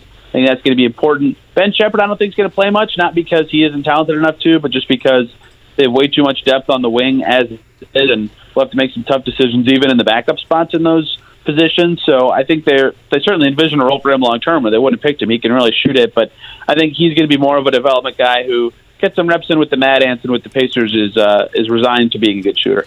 Again, we are slowly approaching. Is it October 9th, Tony? Is that the first preseason game? I think it's the 8th. I believe it's the 8th. I should know that. So that is coming up here. Are we getting married anytime soon? Not you and I, but you. I was about to say. You and your significant other? It's not very soon. So, okay. No. Okay. But we had an engagement a few months ago, right? That's correct. I love it. Congrats on that. Tony East, one of our favorites, Pacers season on the horizon. Tony, thank you for the time this morning and looking forward to the next few months. Yeah, thanks for having me, guys. That is the one and only Tony East on the Payless Liquors hotline. Andy, I feel smarter after listening to Tony East. Oh, great stuff, man! I'm ready to go on the Pacers season. I like the 5-6 seed range. I know Tony more of the He disagreed. I know he disagreed, and I probably should do a better. All right, let's take the lay of the land. You're of the majority. Eastern Conference. You're in the majority. I feel there, aren't you? I don't know. I guess I haven't gauged Pacers fan. The season projection, however you want to put it, too much. This time last year I was clamoring for the over on wins. Mark, do we have that? Do we know the over-under on Pacers wins this season? Let me try to dig that up real quick. Last year it was a nice financial stake. What was it, 36.5 or was it less? Oh, no, last year it was 33.5? I want to say it was wasn't it 23 or 24? And I took the alternate line of over 30. This year I would assume it's got to be hovering in the mid to high 30s. Okay, so maybe I was thinking of this year. Yeah, maybe I was thinking of this year. I just, for some reason, a mid to high 30s was sticking in my mind. I mean, he brought up a great statistic there with Halliburton and Turner in the lineup. 26 and 22 was the record with just those two, and I think the pieces around those two have gotten better. Certainly, you've had a defensive focus with Bruce Brown and Jarris Walker. Buddy Hield is such a weapon for you. I have the Pacers over-under. Yeah, I'm looking at it too. 38.5. 38.5. Yeah. Not going to be as easy money as it was last year. No, last year was an absolute joke.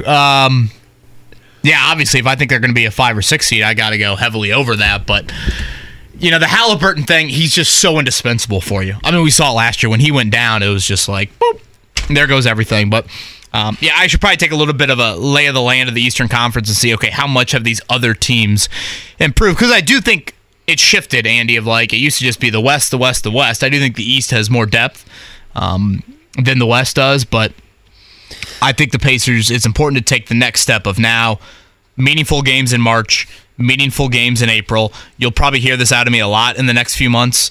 Andy, the Pacers is a franchise. They haven't won a playoff game in 5 years. Playoff game. Mm-hmm. You haven't won a playoff series in 9 years.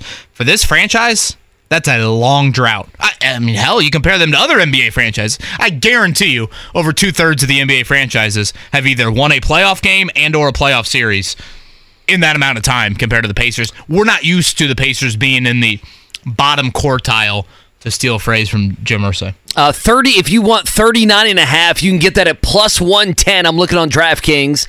If you think they can go over 40.5 KB, that's plus 135. And they're offering 41.5 at plus 165. I like the sound of that. So there you go. I mean, if you believe in them to be a 5 seed, at least try to hit, 40.5 and get that at plus 135? I'm not telling you how to spend your money, but if that's something you wanted to do. I don't need any encouragement. Yes, October 8th, 10th, 16th, and 20th. Those will be your 4 preseason games for the Pacers. They'll open up on the road the 8th and the 10th, home on the 16th of October, and then the season opener is the 25th. I've always had an issue with this with the NBA. We'll see how. I don't think any announcements have been, but like a lot of times they don't even air these preseason games. I'm like, what are we doing? Okay, so I was wondering why I said 36.5, and we'll get to the check down here in a second. And I was thinking, wait a minute, Andy, you bet on the Pacers. So I went to the DraftKings app. This is a very dangerous thing. I have two futures sitting out there still. Really? And I forgot. Pacers? No, I got the Pacers at over 35.5. Okay, and that was minus 120. So I think it was 36.5, and I took it down a game.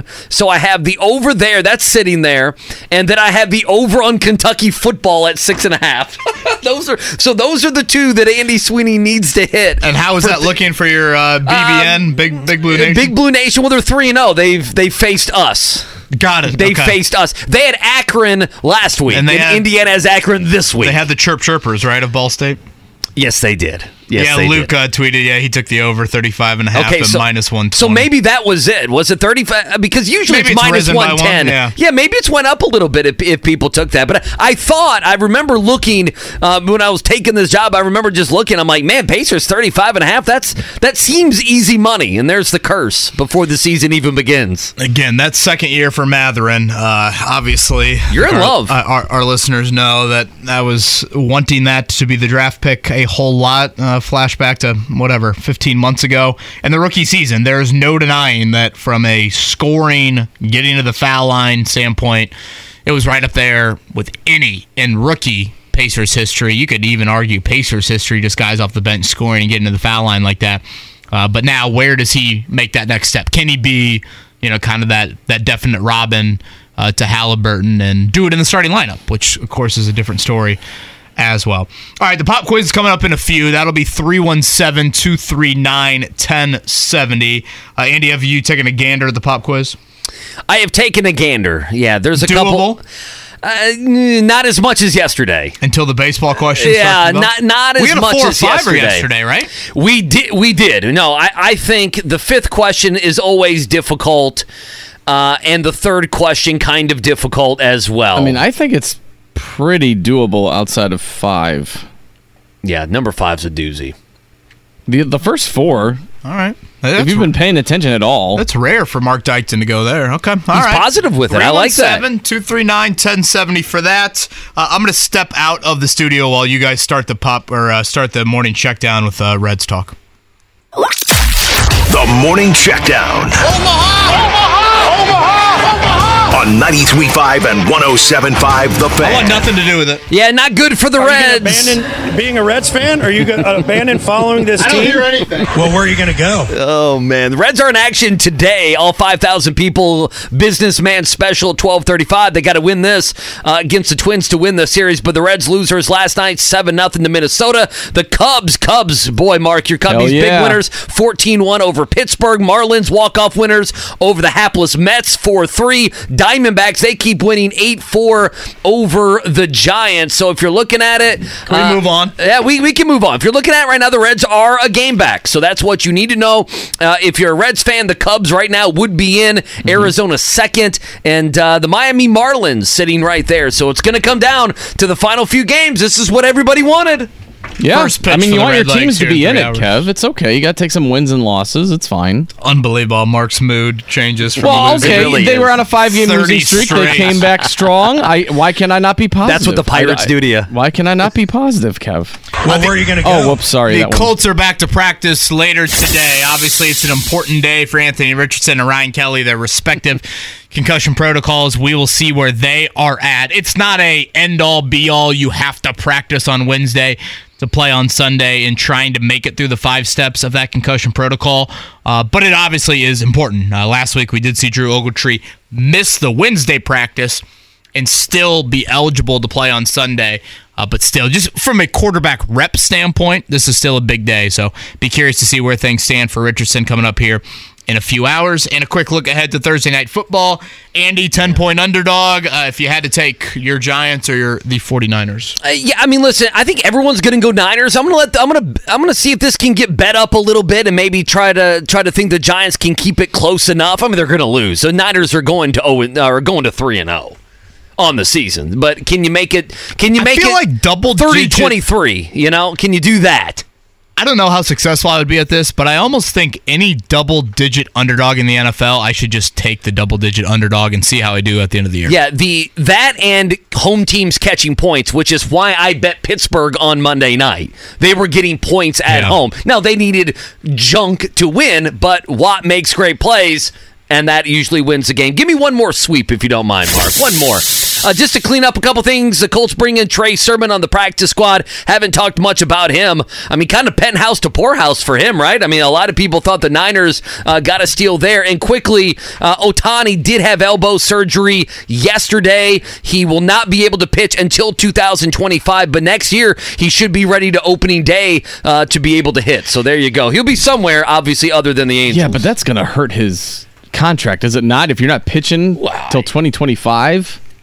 Yeah, I guess if you look at it as just 1 year, I mean, I don't know. What is the success rate coming off Tommy John for pitchers and longevity of their careers? That would be something that I'd have to look into.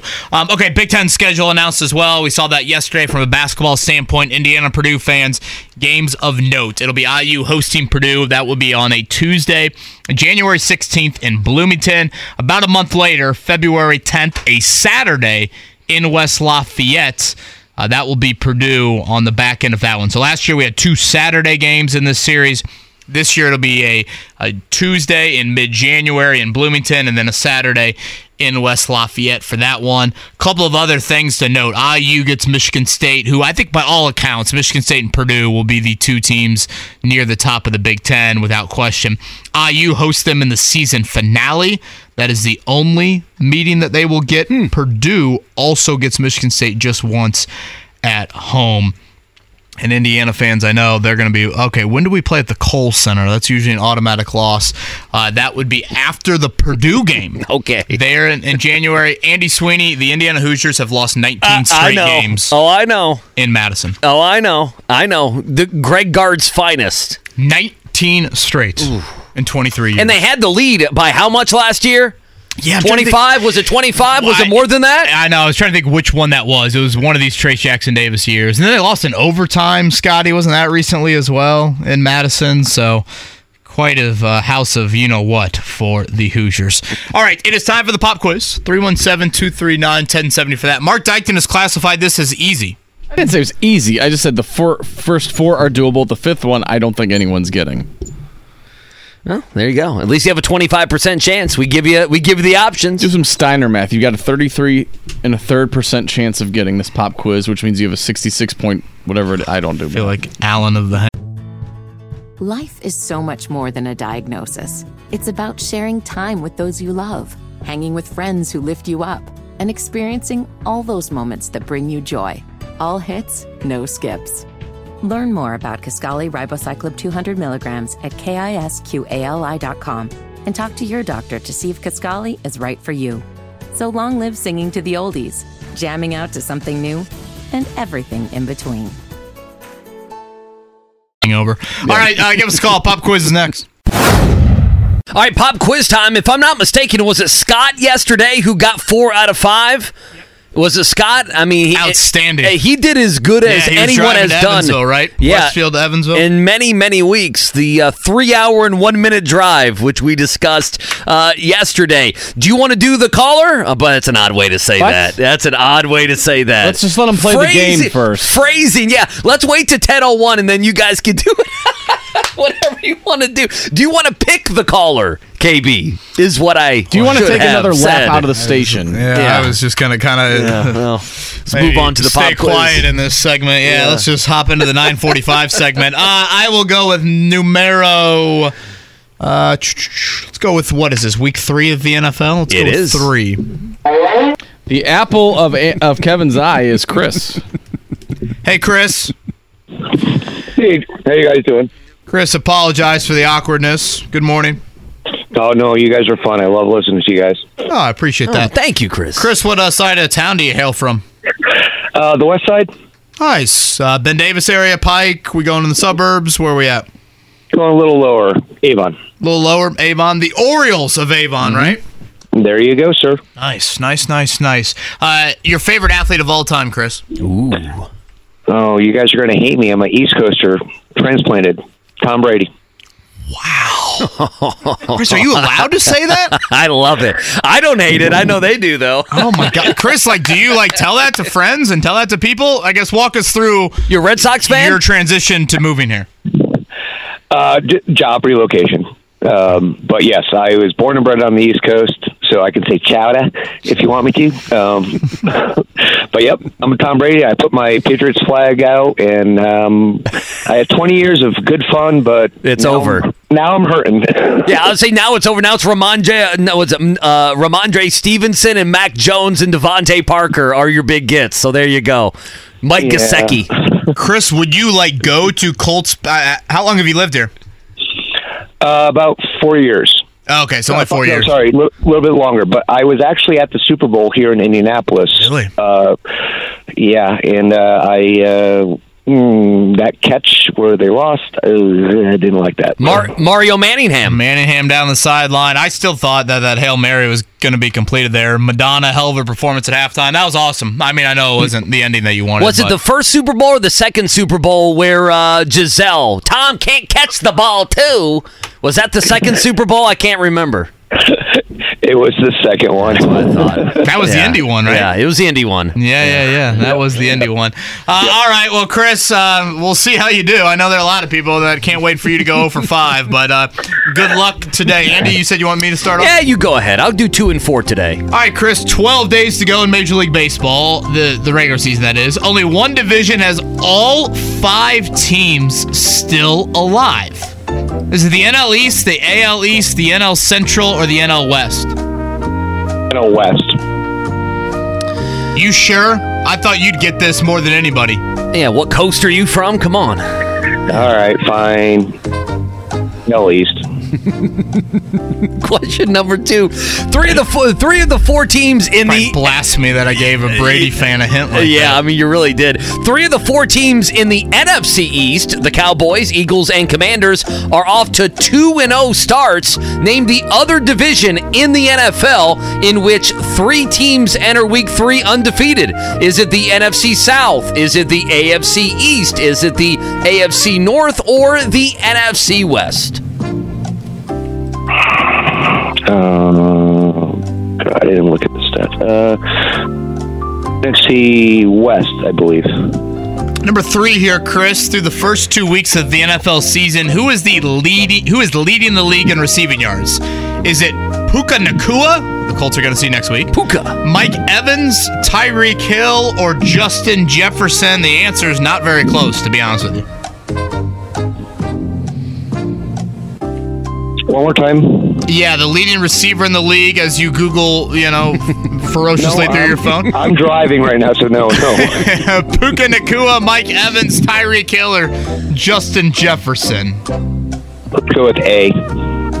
Puka.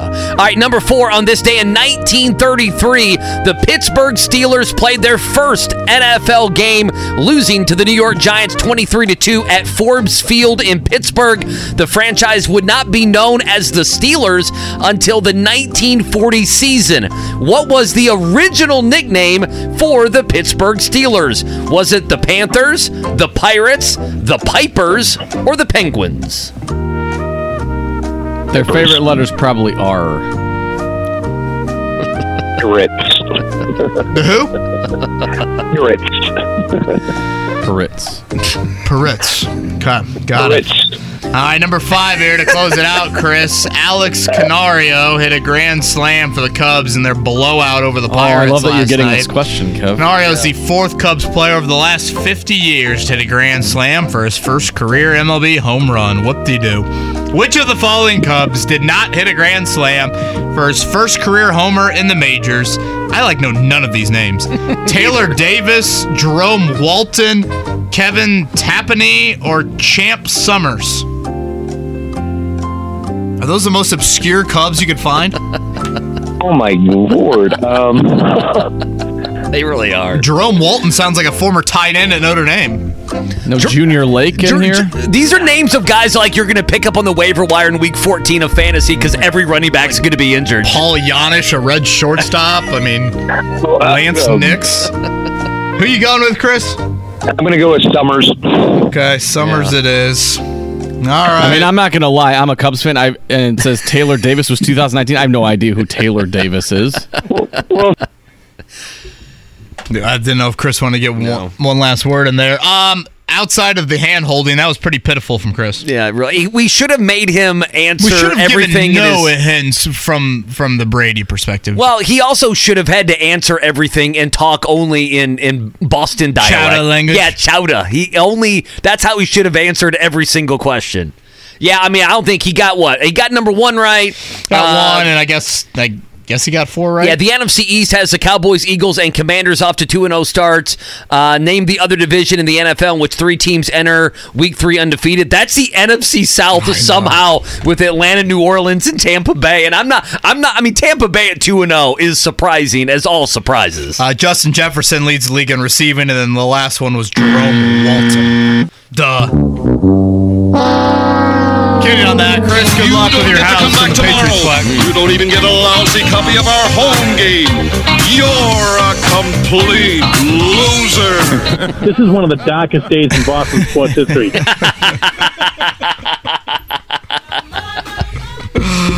Tremendous, Mark Dykton. 7 NFC teams at 2-0. I saw the figure yesterday. That is the most for the conference since 1970. And that was the merger. So it's the most of all time. Which one surprises you the most? It's right now. Be Bucks or Falcons, right? Maybe Commanders? Atlanta has quality. They have some quality players, but their quarterback is Desmond Ridder. I guess that is their quarterback. More of the wins. Obviously beating Green Bay at home. I thought Tampa winning at Minnesota was something of note there.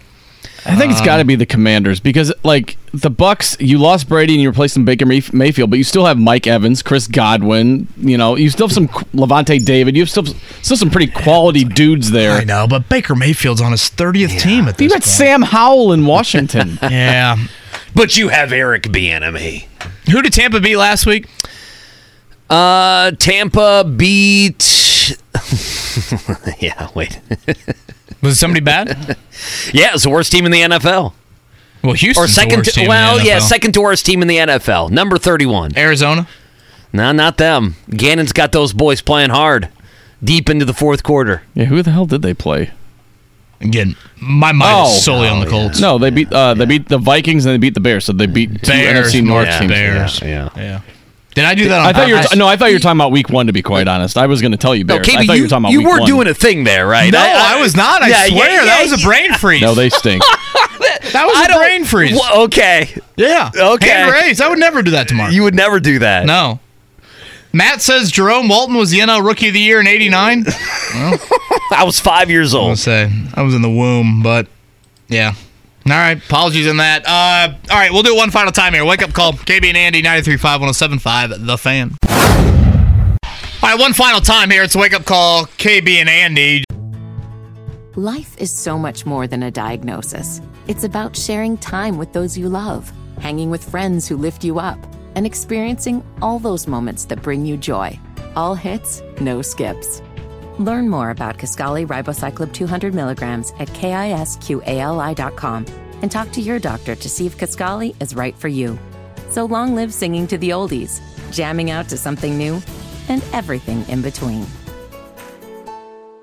Just heard Jake set up what is coming up at noon to 3 today with Query and Company. They also have Chief Medical Officer Alan Sills of the NFL. Seen that. So I think we've heard a lot from him. Unfortunately, we had to hear a lot from him a few years ago, COVID-related, but he is the head of all medical issues with the NFL, and so I would have a feeling some concussion protocol questions getting thrown his way, maybe a turf grass question as well. So pretty relevant to have him on this week, considering what is upcoming for the Colts as they get back to practice here in a couple hours. We'll see where Anthony Richardson and Ryan Kelly are at in their respective progressions through the concussion protocol. Yeah, today's a big day with that. Like you said, Sill's going to join at 1 o'clock. Jake and Company, JMV, coming your way at 3 o'clock. I just saw this here in the final couple minutes. Ohio State outgoing AD Gene Smith. Apparently there's a NIL meeting on the Hill today. Yet another NIL meeting. No one will clean up name, image, and likeness like the government. Cannot wait for them to be involved. We're not worried about that in South Bend right now. No. He said today, quote, a practice of asking a school for a fee to simply visit campus has emerged.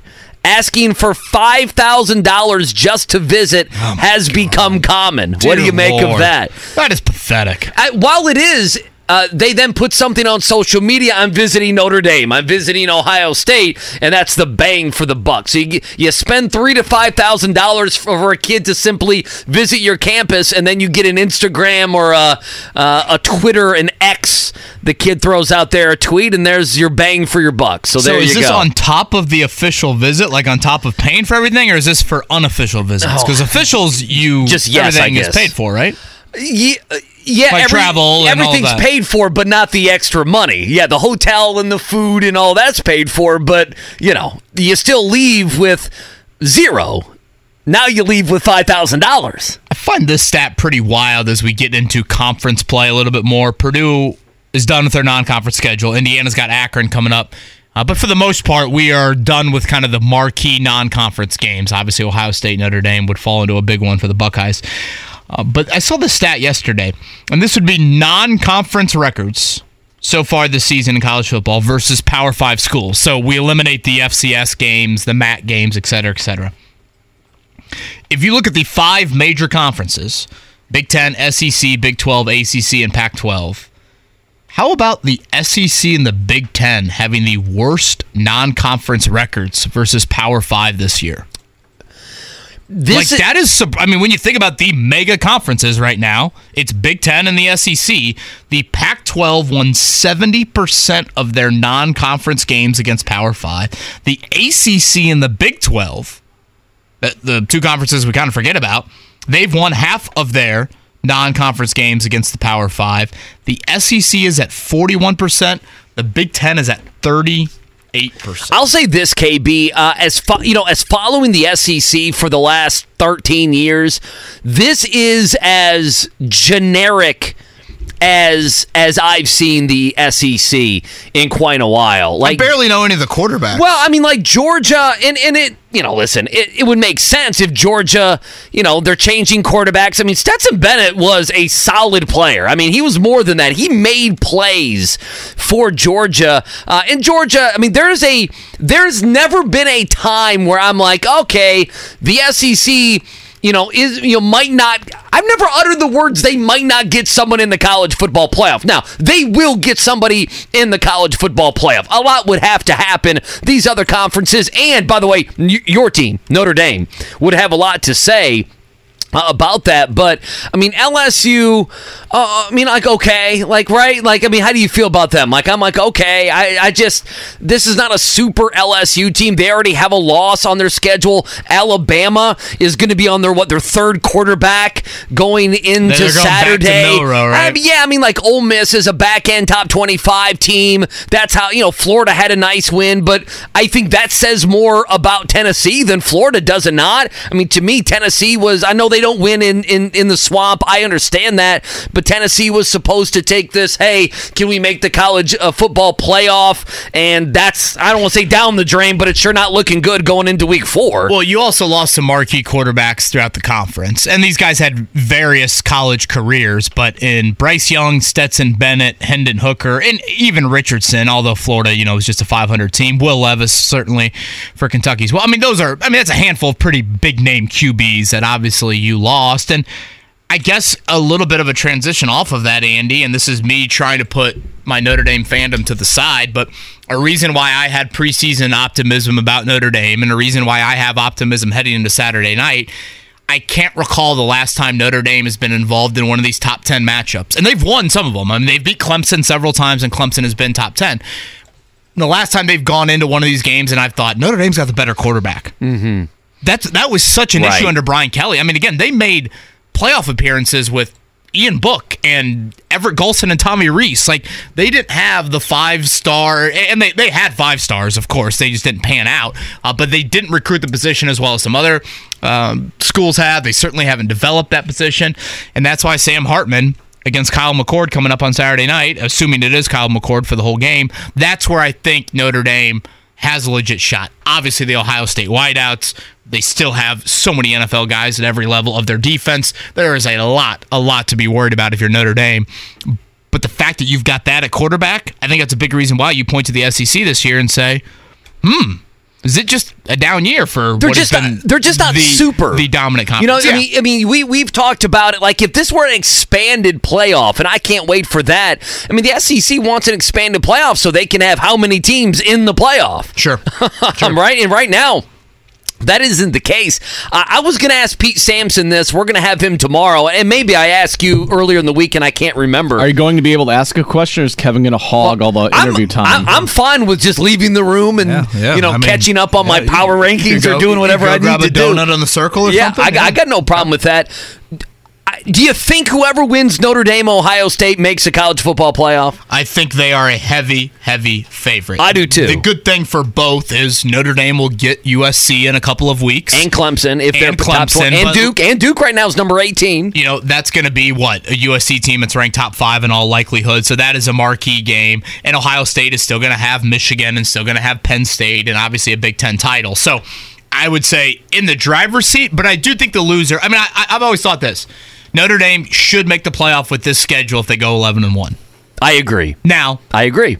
Ohio State is a great opportunity. USC is a great opportunity. At Clemson, at Duke, and at Louisville still kind of fall in those are not just locks. But I would say if you think one of these two teams is going to win on Saturday night, I would probably honestly just bet them to make the playoff because you would like to think that they would be in the driver's seat. All right, thank you to Julian Blackmon, Stephen Holder, Tony East, all of that on the podcast. We'll keep you posted all day long from Colts practice. Kevin Bowen, Andy Sweeney, Mark Dykton signing off.